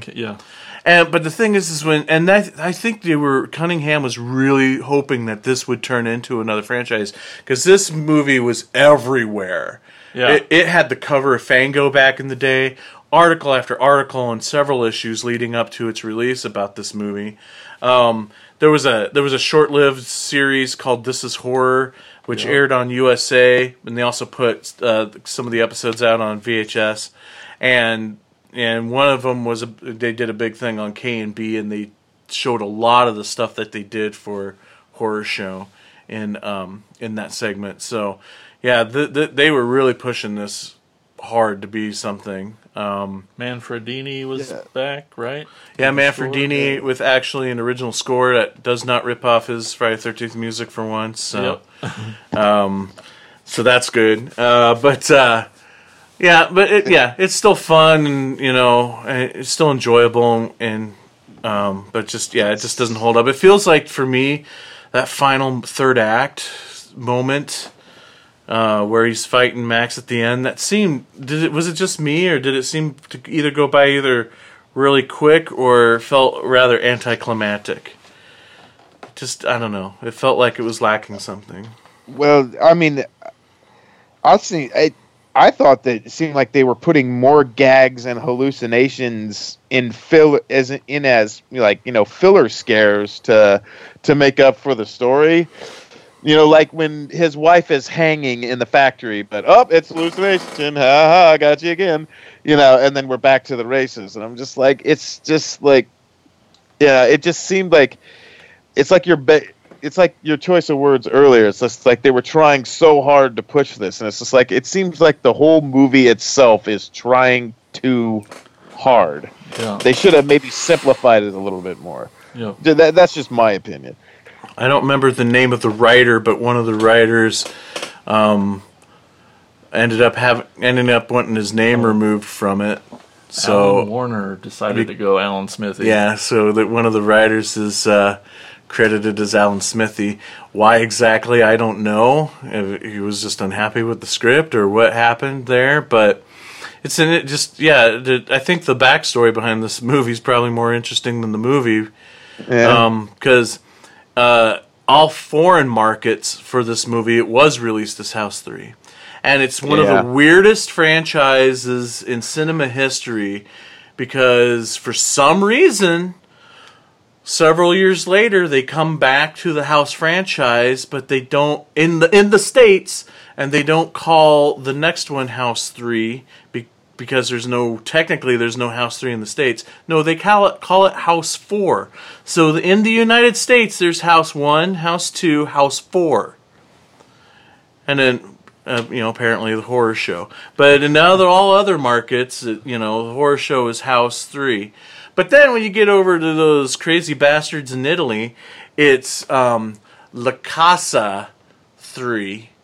And La Casa is a whole other can of worms altogether because it includes like the Evil Dead movies. Oh, right. It's part of the La Casa franchise. It's just nuts. There's like 6 or 7 La Casa movies, and I think only one of them is an actual.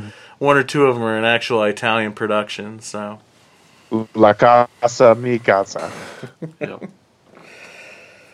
Anyway, I did want to touch on one of my favorite scenes. Just a scene in general was the internal affair guy. Just throwing daggers at like Hendrickson the whole time, interrogating him. I mean, all up in his face. I mean, that was actually like a really good scene in my opinion.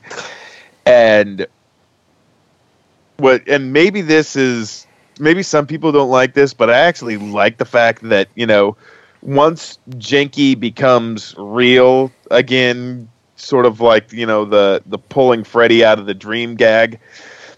I love the fact that Lucas just shoots him about like 100 times, and then just for some good overkill, he actually just sticks the gun in his mouth and pulls the trigger. Yeah. I mean, that's how you dispose of a bad dude. It kind of reminded me of Hatchet too, when Daniel Harris just literally sticks the shotgun in Crawley's face and pulls the trigger and just ends it. Of course, it never ends because, well, it's a horror movie.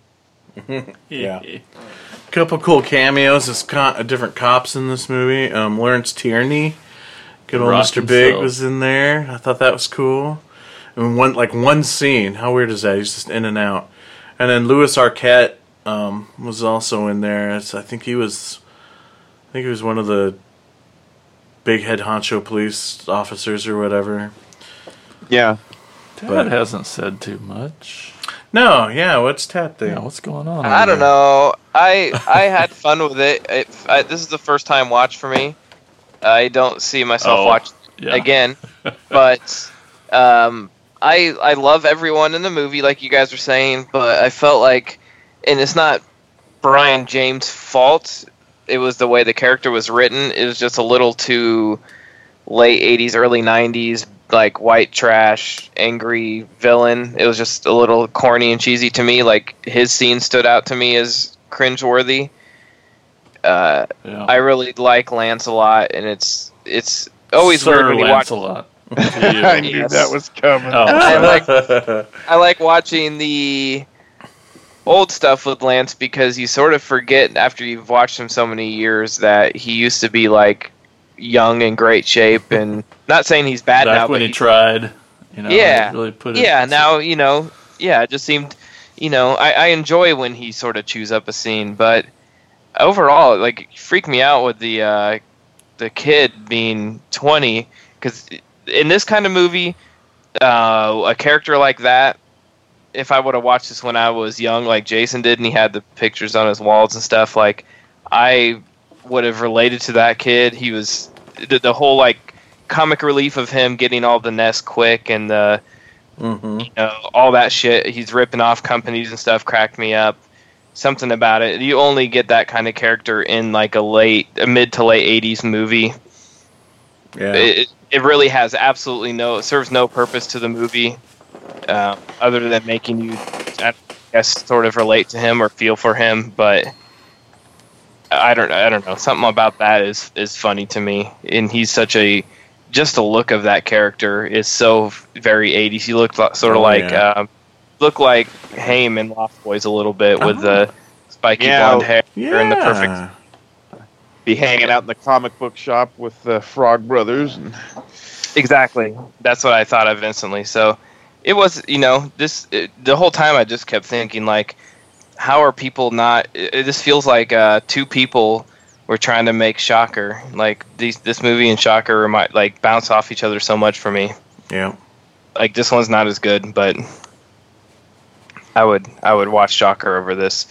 And the fact that we have both of them in the world, I'm always going to go for Shocker instead of this, but... Yeah. Agreed.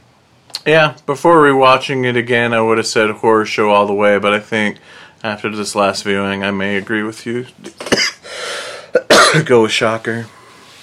I think I want to write a book about 80s movies that have a scene where the younger brother at the dinner table talks about sex with his older sister or talking about her boobs or whatever, because that was a freaking trend in the 80s. The pervy little brother that that thinks about her older sister having sex or thinking about his older sister having boobs. Like, just sitting here talking about it right now, I can think of at least 5 titles. Night of the Demons comes to mind. Yep, Night of Demons is a good one. Funhouse is another one. Didn't this movie also start off with a cliche cat jumping out of a cupboard? Out of a cupboard! Who puts the cat in the cupboard at night? Damn it, Cosmo. Get out of the cupboards, Cosmo. Oh, yeah. Okay. So that's the horror show. What's the last movie we're going to be talking about, Tad?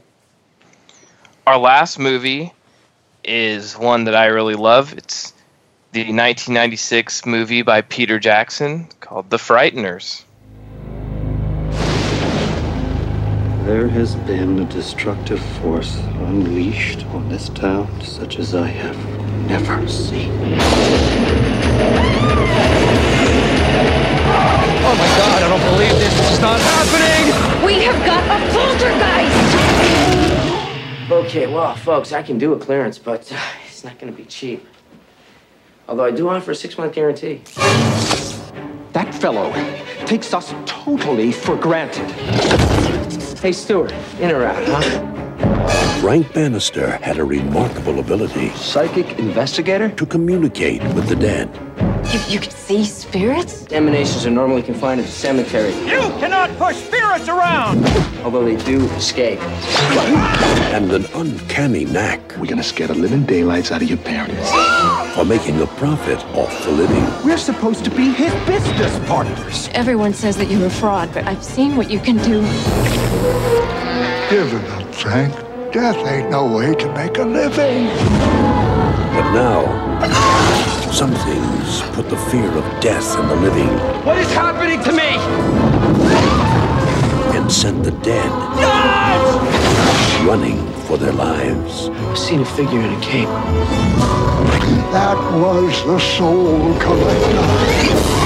When your number's up, that's it. Frank, we got problems. All these murders that have been going on in Fairwater, they're gonna pin them on you.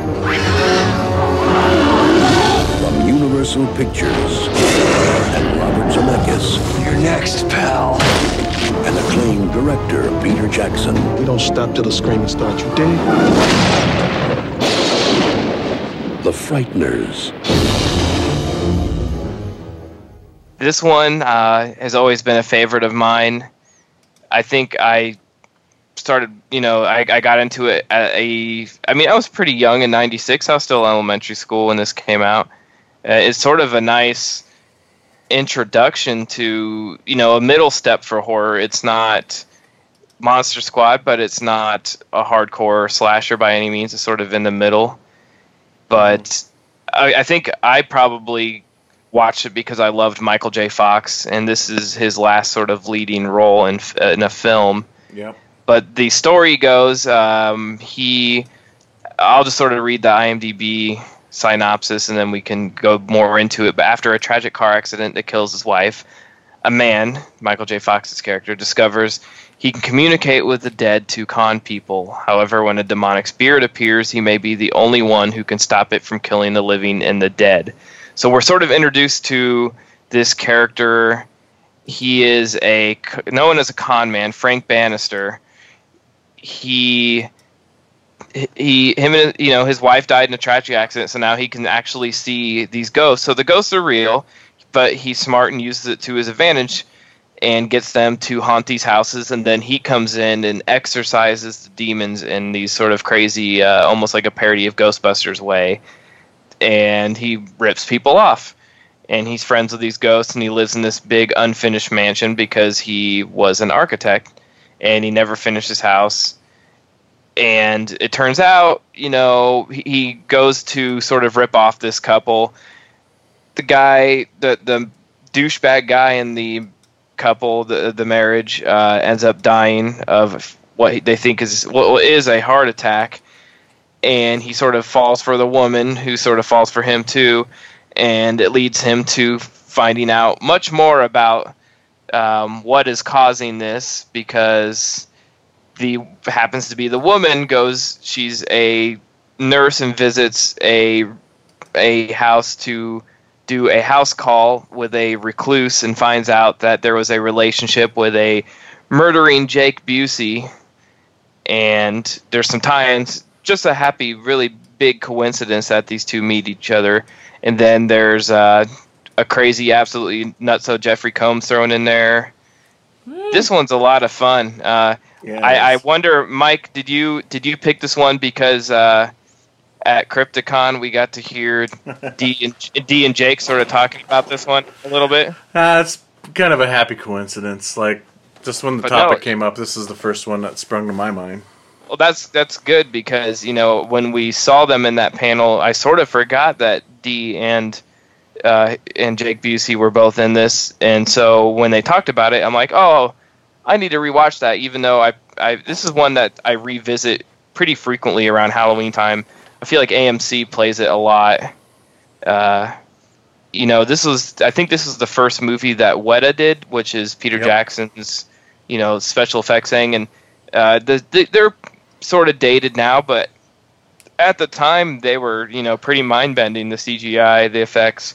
I still think there's a lot of it that still holds up, in my opinion. The ghosts are really cool. The stuff like when they're coming through the walls, like the ghosts that bend the wallpaper, that kind of stuff is sort of outdated. Yeah, but the that's ghosts the dated themselves, stuff. Yeah. Yeah, the ghosts themselves look really cool still. And that technology is probably still being used.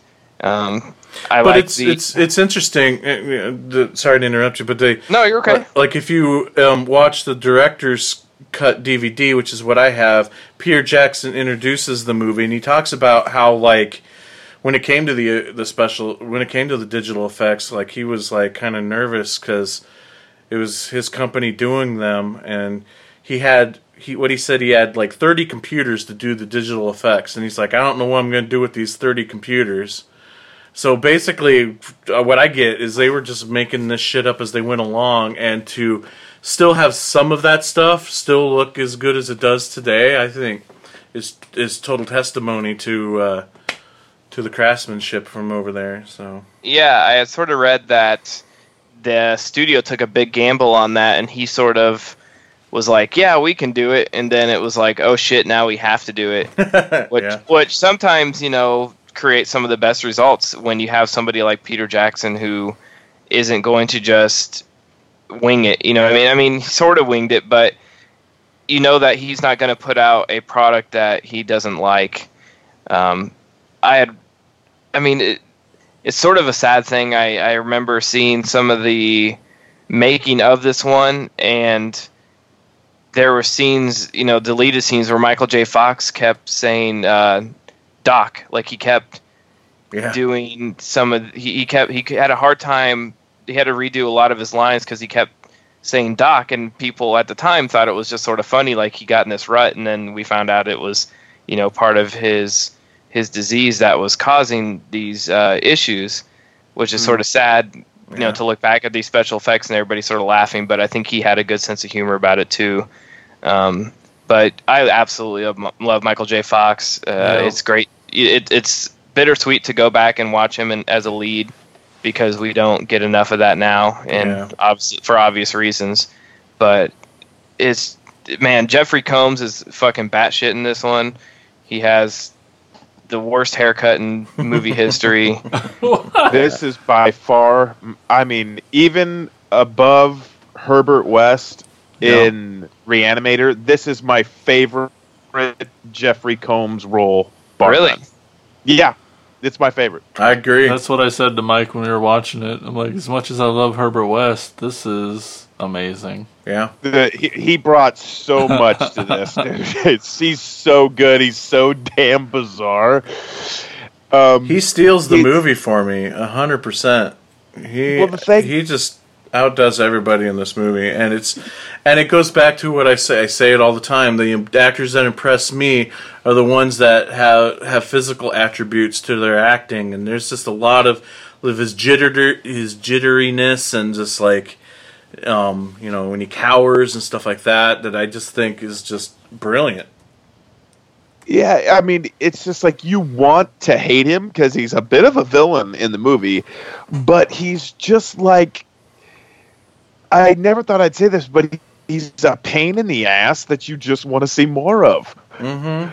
Because he's such a bumbling idiot, and it's like he can't, I mean, like, the line of the movie for me is just like, you are violating my territorial bubble. I mean, who says shit? Who says that shit? What FBI agent says that shit? Oh my god! How is this guy employed by the FBI? I mean, he should be like a Section 8, like right then and there. I mean, it's just, he's just awesome. Awesome. Just those moments when he like starts wandering off in his own thoughts, and he's like, 7-6 on the 6th of June, 7. He's trying to put something together right in the middle of another conversation he was already having. Yeah, it's awesome. Yeah, also from what I read, this was a pretty big budget, and it didn't do well at the box office, but critics loved it so much that Peter Jackson didn't end up in director's jail like he could have. Nope, he ended up, because of this movie, getting to make the Lord of the Rings movies. So right, and Zemeckis, he was a producer on this, I believe. Yeah, which he's really hit or miss for me, but at the time he had a pretty good track record going. Yeah, same here. I've always been a Zemeckis fan up to that point. Yeah, some of his stuff he does nowadays I don't give two shits about, but I've always been a Zemeckis fan. And I feel like it's a good marriage, him and Peter Jackson, because I feel like both of those guys are effects artists, directors. Like, these are guys that effects artists, whether it's practical effects or digital effects, these are directors that know how to utilize that stuff well. I mean, first time I ever saw Forrest Gump, I was convinced. What's the actor's name? Gary Sinise. It's the first movie I ever seen him in, and I was convinced he didn't have legs. It's because like Zemeckis knew to pull off the effect. Not only do you green screen out his lower half of his legs, but you put in digital things like like an end table that would be in his way when he's trying to move if he had legs. So, and that's the stuff that impressed me. Under like Who Framed Roger Rabbit, I don't care what anybody says, I feel like those effects still hold up really well, and so I think it was a good marriage between those two. And I always wondered why this movie wasn't more successful. Was it just too weird at the time, maybe? A little ahead of its time? Where people see the name Robert Zemeckis and Michael J. Fox thinking they're getting another Back to the Future type movie? Because it's not that at all. So I don't know. Yeah, I don't know. It's a lot of fun. What I do know is that we all know that it's Danny Elfman's score that really ties the room together. It's a good score. Like the dude's rug? Yep. Yeah, I saw that Danny Elfman was so impressed with Heavenly Creatures that he approached Peter Jackson and said he wanted to do he wanted to work together and do one of his movies, so he agreed to do this without even seeing a script or anything. And I saw that when they were writing this movie and they had the idea of a drill sergeant for a ghost, they sort of wrote it as a parody of Arlie Ermey's character in Full Metal Jacket, and then they're just like, why don't we just cast him and he can do it? Because no one's going to do it justice. Yeah. Arlie Ermey is great in almost anything. I mean, you see him, as an actor, you see him like as, the drill sergeant in Full Metal Jacket, or Sheriff Hoyt in Texas Chainsaw Massacre, and and in Frighteners in this, and then he can just do a complete 180 and play a gay man in Saving Silverman, or a gay football coach in Saving Silverman. Yeah. It's just like, I mean, it's just like, I never expected him to be able to do that, and he pulled it off just awesome. He was, Arlie Ermey was cool, dude. Wasn't he the boss in Willard? In Willard, yeah. Yep. Oh yeah, asshole. Yeah. Jake Busey plays a really great serial killer in this one. Oh yeah, he does. Oh, He's awesome. So good. Mm-hmm. But let's not forget Dee Wallace, though. Like, this is such a different part that we're ever used to seeing her play. Both parts. Almost unrecognizable. She has two parts in this movie. Yeah.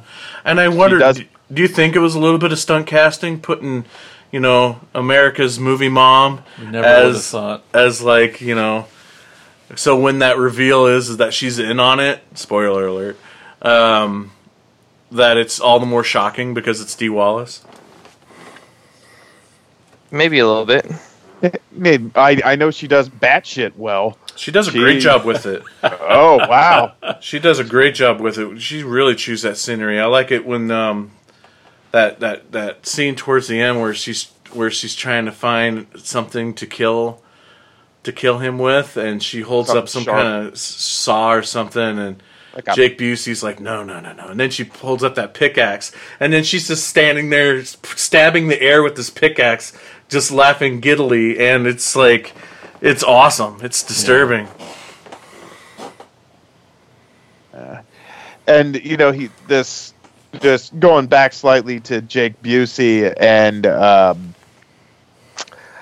he talks about Charles Starkweather, and he killed all those people, in Nebraska. I mean, you'd be surprised, like, and I've heard old people talk around here about Charles Starkweather, and just even we were like 100 miles away from him at the time, and people were willingly leaving their keys in their car because they said that's all he wanted was transportation. They were locking their houses and leaving their keys in their car, and like filling their gas tanks, so just take it and go away. I mean, it was a very, very scary time back then, so I in small towns. Yeah. Because he was on a rampage for 2 months, dude. He was, and I think they mentioned Starkweather so much because Carol Ann Fugate was with Charles Starkweather, and she was 15 years old at the time, and it mirrors the story in this movie so much. They weren't going around killing people in hospitals; they were just going wherever the hell they wanted to. So. I can't believe you haven't mentioned your favorite John Astin yet. I was getting to it. Yeah. He's another one that steals the show for me because I love John Astin, and his makeup is fucking awesome with that jaw just hanging there. And he's just so great. And it's just crazy to me to think that John Astin, I don't know how old he was when they made this movie, but he wasn't a young man at all, to go through all those prosthetics and play this role was cool. It was very cool of him. And, that scene where he has sex with the mummy. And I also think he's got one of the best lines in the film, because he says, "Death is no way to make a living." Yeah. He's tried to get Michael J. Clarke, Frank Bannister in this case, out of the business. So, yeah, this movie's awesome. Yeah, the ghosts all sort of play caricatures, obviously, of their time period with a Wild West cowboy and a disco dude and a nerd, but I think that's what makes it so much fun. And they play on your emotions because, you know, they're supposed to be funny, but they're very tragic. Mm-hmm. There's, you know, and you see the sadness in them, and they play that up so well too, because, you know, they just want to, you know, live a good afterlife, and I don't know. To me, it was. And it is sad when they die again. Yeah, that's Right. that's just it. You really are heartbroken when they bite, because like also you think, well, what happens to ghosts when they're killed? Right. You know, Mm-hmm. so you think maybe They do they it- just stop existing altogether, and you don't want that for these characters. There's so much fun in the first half of the movie. Yeah, you become invested in them emotionally pretty quick. At least I know I was. Watching it okay, I'm going to do something controversial. Oh, shit. Watching it this time, and I'm with you, Tad, 1,000%. I love Michael J. Fox. I watched his entire run on Spin City. I love the Back to the Futures movies. I love Teen Wolf. Even Class of 1988 when he was billed as... 84. Or 84, yeah, sorry. He's even awesome in that. I'll You're watch a anything with Family Ties Michael J. guy. Fox, but... And maybe it was the early signs of the Parkinson's, but I don't know. I just feel like his moments of comedy were a little off. Like, I think he could have been a little funnier. He's been funnier. Well, but he's the straight man. I mean, he's the guy you're following and need to... He's got his moments, though. Sure. He's got his moments, like when he's interacting with people that are supposedly being haunted, and he puts on the con man, the con man persona, and he's just like, oh, it's always a problem this time of year, those kind of lines. I don't know. I think it could have been a little hammier maybe for those moments. It could have been a little funnier, or even little moments like when the one ghost is about ready to puke, and is Michael J. Fox trying to make him puke by doing puking faces in his face? I mean, you remember that? Yeah. Like, I've never understood that motivation right there at that moment. Is Michael J. Fox just fucking with him to try to get him to puke ectoplasm because it's funny? But it doesn't, I don't know, it just doesn't read that way. You're right. Controversial. Don't pick on MJ. He's national MJF. treasure. National treasure. I did notice. I love him, don't get me wrong. Even in Mars Attacks, he's awesome. No, that movie sucks. No, it doesn't. Oh, hold up! I did notice a similarity between this movie and another movie that Michael J. Fox has done, and it's the catalyst of what establishes our story. In this movie, he plows through that guy's fence, and that's what starts, kind of this whole thing rolling along, because he loses control of his car and he smashes through the guy's fence and run over his gnomes and all this other shit. Did you notice basically the movie Doc Hollywood starts the same way? His Porsche runs off the road, plows through the judge's fence, and basically he gets, stuck in the same, not the same kind of mess, but basically it's the catalyst of what, starts the whole thing going. Yeah, Crazy. no, I never noticed that. Nice. Of course, it's been forever since I've seen Doc Hollywood. Is that movie out on Blu-ray? I haven't seen that. Well, Andy has it on VHS, so that's all that matters. I don't know about that, but one more thing. It's got a small cameo by Melanie Linsky. Melanie? What? Melanie? Is that what I said? Huh? Yeah. Yeah.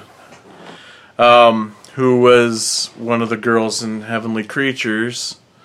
And I read in the IMDb trivia and that show that our lead actress is watching about, and it's talking about the story of the serial killers and stuff, that like on the VHS box or whatever for it, you see those characters from Heavenly Creatures.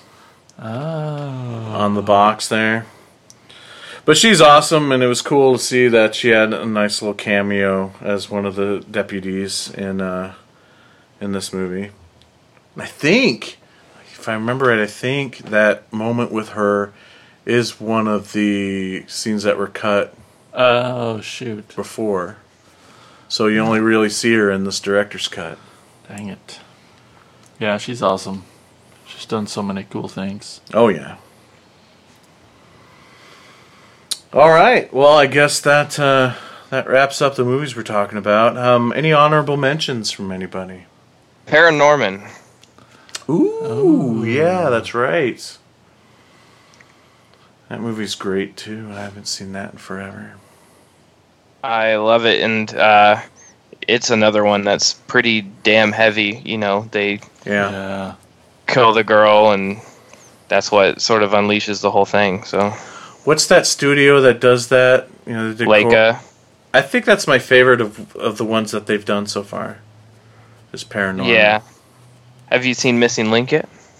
Oh, you know, honestly, I haven't seen Missing Link yet. Well, now you have Simon. You should rent Missing Link. You'd love it. Yeah. Have you seen it? Yeah, I saw it in theaters. I've seen every Leica movie in theaters, like opening weekend. I love them. All of them. He's seen every movie in the theaters. Let's not kid. No, just the Leica ones. I remember I went to see Paranorman, and the projector crapped out. Oh. And I went and I got, my refund, and they were like, "Oh, is it you and your kid?" And I'm like, "Nope." They're like, "So just one of you?" Yep. For this kid's movie? Yeah. Yep. You could have conned a free children's pass out of them too. You should just. I could have. Yeah. I mean, we've obviously talked about it a lot, but my instant reaction is shocker, of course. Yeah. When you talk about your villain killed by. There's the Stay Awake, which I haven't actually seen all of it, but as a little bit of a change up, this our main bad guy dies in the gas chamber as opposed to the electric chair. So, gosh, there's got to be Vincent Price in The Haunted Palace. He gets burned at the stake. Oh, okay, yeah. Here's one outside of the box thinking, Dark Knight of the Scarecrow. I was actually just going to say that, but I didn't know if that counts, because he was shot and killed, so it wasn't. It was almost execution style. I mean, it would be the same as but the real question was did he come back from the dead and do the killings? Because the movie never answers that. Yeah, right. Still like that movie a lot. Oh yeah. I guess sort of in a way, Lords of Salem. Because it starts off with them executing the witches, and then it isn't necessarily them coming back, but it's like the curse comes back. Now I'm grasping at straws. In Popcorn, one of the fake movies in Popcorn, the what's it called, The Amazing Electrocution Man or whatever. Yeah, there you go. You are grasping. That's actually Crispin Glover's dad, by the way. Oh, was it really? Yeah, it's Ben Glover. Alien is actor Crispin trivia. Glover's dad. Nice. I love that movie. Yep. Can I borrow your copy? Yes. All right. Okay, so, yeah. Yeah, let's see what all these attackers have to say about it. Yeah, but first we should probably take a break. Okay. So let's take a break, and when we come back, we'll do some segments. How about that? I love it.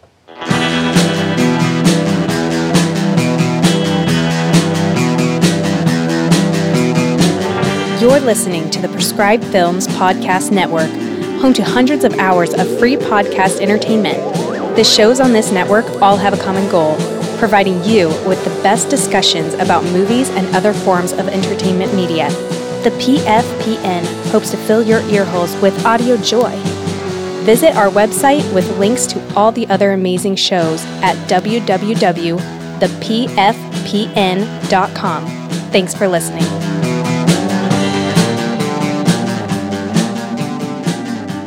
And we're back. It's time for segments. And it's everybody's fifth favorite segment of the show. Come on. Shout outs. It's time for shout outs. Shout outs. Shout outs. Shout outs. Shout outs. All right, so we just asked what's your favorite horror movie involving villains that were executed. And on our Facebook page, Chris Anderson says, Freddy's execution carried out by the Elm Street parents wins it for me. Kind of one of the big ones. Duh, how we did. Right? We were talking about like all these Freddy Krueger ripoffs, and Freddy himself. It was right there all along. And the fact that it's not seen in the original, I don't count the remake or reimagining or whatever they call it, makes it that much better, that much more mysterious. But there is more than one version of that. You've got the Freddy's Nightmares version. Yeah. You've got the Freddy's Dead Part 6 version, where they go back in the mind. And you've got the Freddy versus... Did I say Freddy versus Jason? No, not yet, but yeah, because I was going to say that. Yeah, there's a Freddy versus Jason. I mean, so there's more than one to choose from. It's all essentially the same thing happening, really. So. Yeah. I prefer the Freddy's Nightmares one myself because you actually get to see the trial. See, and that's a really cool episode, directed by Tobe Hooper, by the way. Yep. They started that show off strong with that first episode called "Welcome to My Nightmare," so a little Alice Cooper reference there. But and like I remember when we saw Robert Englund at Comic-Con, he talked about there was a concept for a Nightmare on Elm Street movie that was all about the trial, trial and everything leading up to him being burned alive. And I'm like, and at the time I was like, that would be freaking cool. But also at the time I'm like, kind of guys already sort of did that in Freddy's Nightmares. Yeah, but I think I'm with Chris. I think not seeing it kind of makes it even more. Oh yeah, even more. Up next, we got Dave Thomas says, Ace of the Witch in Black Sunday / The Mask of Satan. I love his hamburgers. Baconator. That's right. I'm sure he loves hearing Never heard that one. Yep. Just like Peter Parker. Never heard. Anyway, we know he's kidding. We got Helen Tammy West says, 28 days later, when Jim frees the zombie army dude and takes out all the military guys at the end. So satisfying. Okay. Then we got Mike Reeb. That asshole. What's up? Just kidding. I know in the last episode we gave him shit. And how dare you? And somebody already mentioned him once on this one, so just always mention Mike Reeb. That prick. He says, "We love you, Mike. Love. I love you. All I love. What's wrong it's with all Jason. love." Yeah. He says, "Meat Cleaver Max from the horror show was my favorite." I also I forgot that. Then he messaged me personally. I forgot. I got to find that really quick. And he says, "I must have forgotten to hit enter the button. Oh, for the sibling movie. Never mind." He says, "People under the stairs."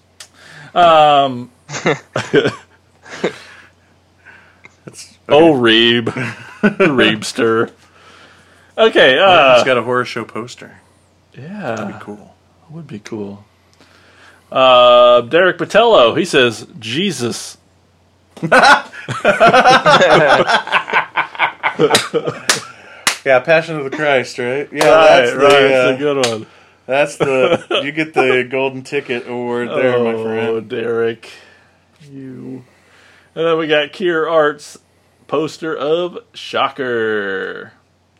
Very cool. Then over in our Facebook group, that's right, the group edition, we got Evan Runkle. Hey, Evan. Yeah. From All About Movies. All About Movies on the PFPN. He says, the Scoleri brothers in Ghostbusters 2. Nice. All right, Brian Clark, he's up next. You Here ready, we go. Mike? You ready? He says, Frankenstein, both the Universal and Hammer varieties. Yeah, the monster, although not the villain, is made from executed criminals. Yep. And Wygor in Son of Frankenstein survived hanging and is Bela Lugosi's best performance. Do you agree? You wouldn't know. What? I'm just kidding. And then he says, also, on a hard left turn, Let's see it. Ernest goes to jail.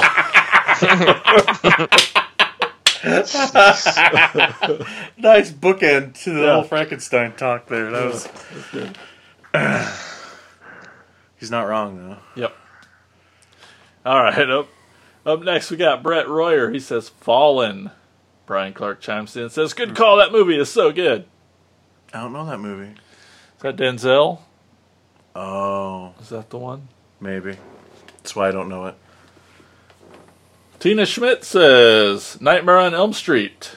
Shocker, starring my pal Mitch Pileggi. Because they got to meet. And She got to meet him. It was pretty yep. awesome. Jason and Michael, not you, Jay and Mikey. What? I'm referring to the Voorhees and Myers fellas. And are pretty much executed in each movie, technically. That's true. Yeah, it's not That's wrong. kind of true. Jack Christensen says, Fulci's The Beyond.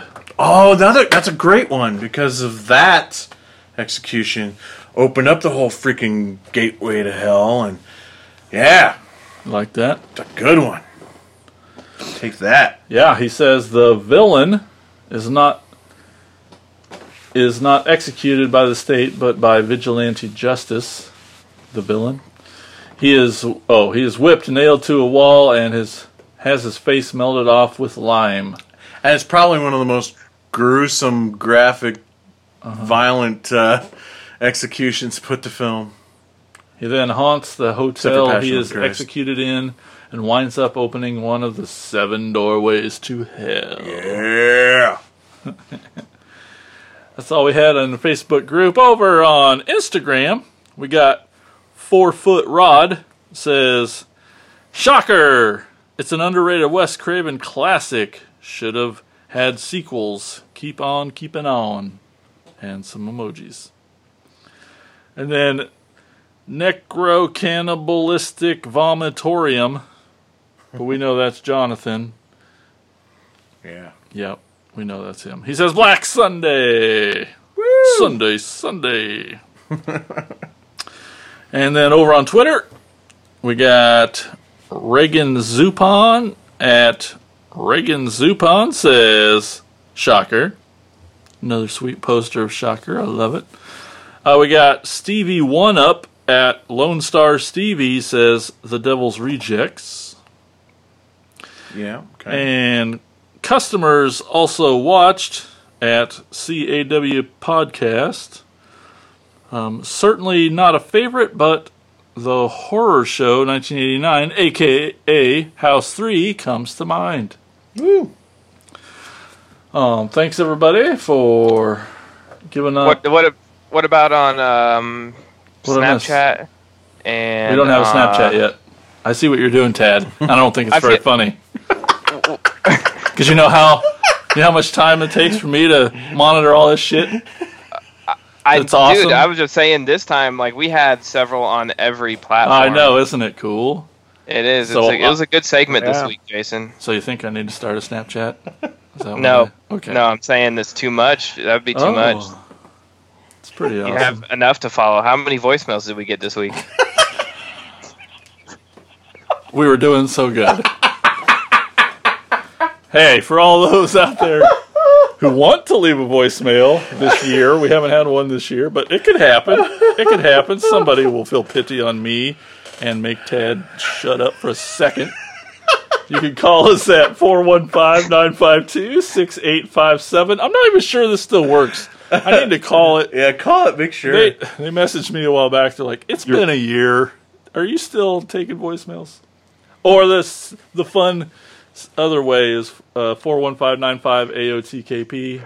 Somebody Leave a voicemail. It costs us like $80 a month, guys. There you go. That's what all the Patreon's going for. I was gonna say, do you realize Tad is just gonna call the voicemail and leave like the worst asshole message to you that he can? And he won't because he knows we'll put it on the show. That's why. Anyway, hey guys, that's shout outs. And then, just when you thought it was done, it's everyone's 53rd favorite segment. Insane's Picks.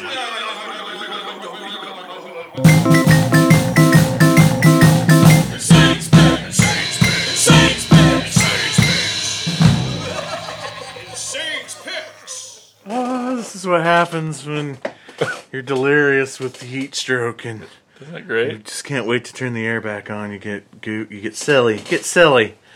Okay, so for this episode of Insane's Picks, I'm going to 1973 with a little film that probably a lot of people know about, and that's a goddamn shame. It's called Arnold. It's directed by George Fenady, or Fernandi. I don't know. Are you asking us? Yes. Apparently, he directed a lot of Baywatch. So he's got that for him. But it's a cool cast. It's got Stella Stevens, Roddy McDowall, Elsa Lanchester, Victor Bruno, Bernard Fox, Jamie Farr, just to name a few. The movie opens in a cemetery with a casket being carried into a crypt. Then shortly following that is Stella Stevens, who plays Karen, in a full wedding dress with two bridesmaids as they also enter the crypt. So apparently, upon his death, Arnold marries his girlfriend Karen. His wife at the time, or his wife when he was alive, is now technically his widow. So since she is his widow and no longer his wife, Karen is able to marry Arnold's corpse. Right there in the crypt shortly after Arnold had died. Everyone heads back to the house for the reading of the will. Arnold was a very, very, very rich man, and all of his greedy, backstabbing family and friends want it all, including Arnold's brother Robert, played by Roddy McDowall, who is having an affair behind Arnold's back with Karen. As sneaky and mischievous as everyone thinks they are no match for Arnold, who has left death traps accompanied by audio tapes, and his preserved and articulated corpse for those who cared only for his money. This movie is awesome. It was a lot of fun. I was really captivated. To be honest with you, I watched it last night and I could not stop. Sometimes, if I'm in a hurry to try to get an Insane's Pick in, I'll sneak in like 15 minutes here, 15 minutes there, whatever. But never seeing this movie before, and I've always wanted to see it. I've heard about it years and years and years ago and never been able to find it. Amazingly, now it's in full on YouTube. It's a pretty shitty version, but hey, it's the only version that I know of that I could find. So I was so excited to watch it, and I was just captivated. I just was having such a great time with this movie that I had to watch it all the way through in one setting. So this movie has a kind of an Amicus vibe to it, with all of its lavish sets and British actors and dark humor. This film is a blast with twist after twist, and it's an interesting take on the whole 10 little Indian storyline as people are killed off one by one by a dead guy. The kills are fun and remind me a little bit of Dr. Phibes, actually, without the biblical connections. Spoiler alert, someone dies by a constricting three-piece suit that gets so tight that the person eventually explodes. It happens. Yes. So this film is really funny. It's got some great kooky characters, such as the utterly clueless Constable Hook, played by Bernard Fox, who was in so many TV shows of the 60s and 70s and 80s, anywhere from like MASH to Love Boat, The Andy Griffith Show. It was a recurring character on Hogan's Heroes. The guy was all over television back in the day. And as soon as you would see him in this movie, you're like, oh yeah, I totally recognize him. So, and speaking of MASH, you got Jamie Farr in this movie as well, who plays the mute servant. Maybe a little racist. He's wears a turban, has obviously a lot of pancake makeup on, but he has an eye patch and a hook for a hand that's never explained, and it's awesome. So kudos to that. But was really excited to see this movie.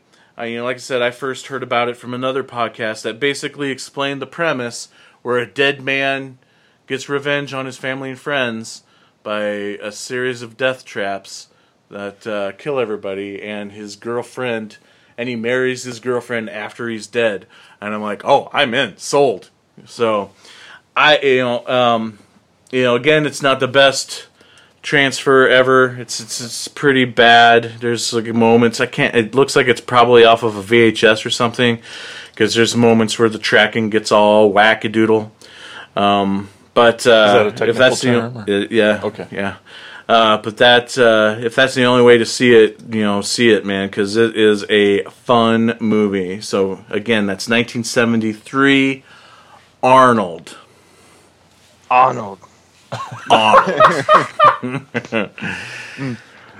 Watch it now. Do it. Okay, so that's it for this episode of Attack of the Killer podcast. It was a good one. It was fun. Yeah, good times. That's right. It's all right. So thanks everybody out there for listening. Special thanks out to the attackers out there who are Patreon supporters. Again, you Thanks. Yep. Yeah, you too can be a Patreon supporter. Just put in AOTKP. Check out the different tiers. And pick your tier, become a supporter today, get all the cool stuff. So you can listen to me rant about toys for like half an hour. It's awesome. I love them. Yeah. All right, so thanks again for listening, and we'll talk to you on the next episode of Attack of the Killer podcast. Oh no, could this be the end of? Attack of the Killer Podcast.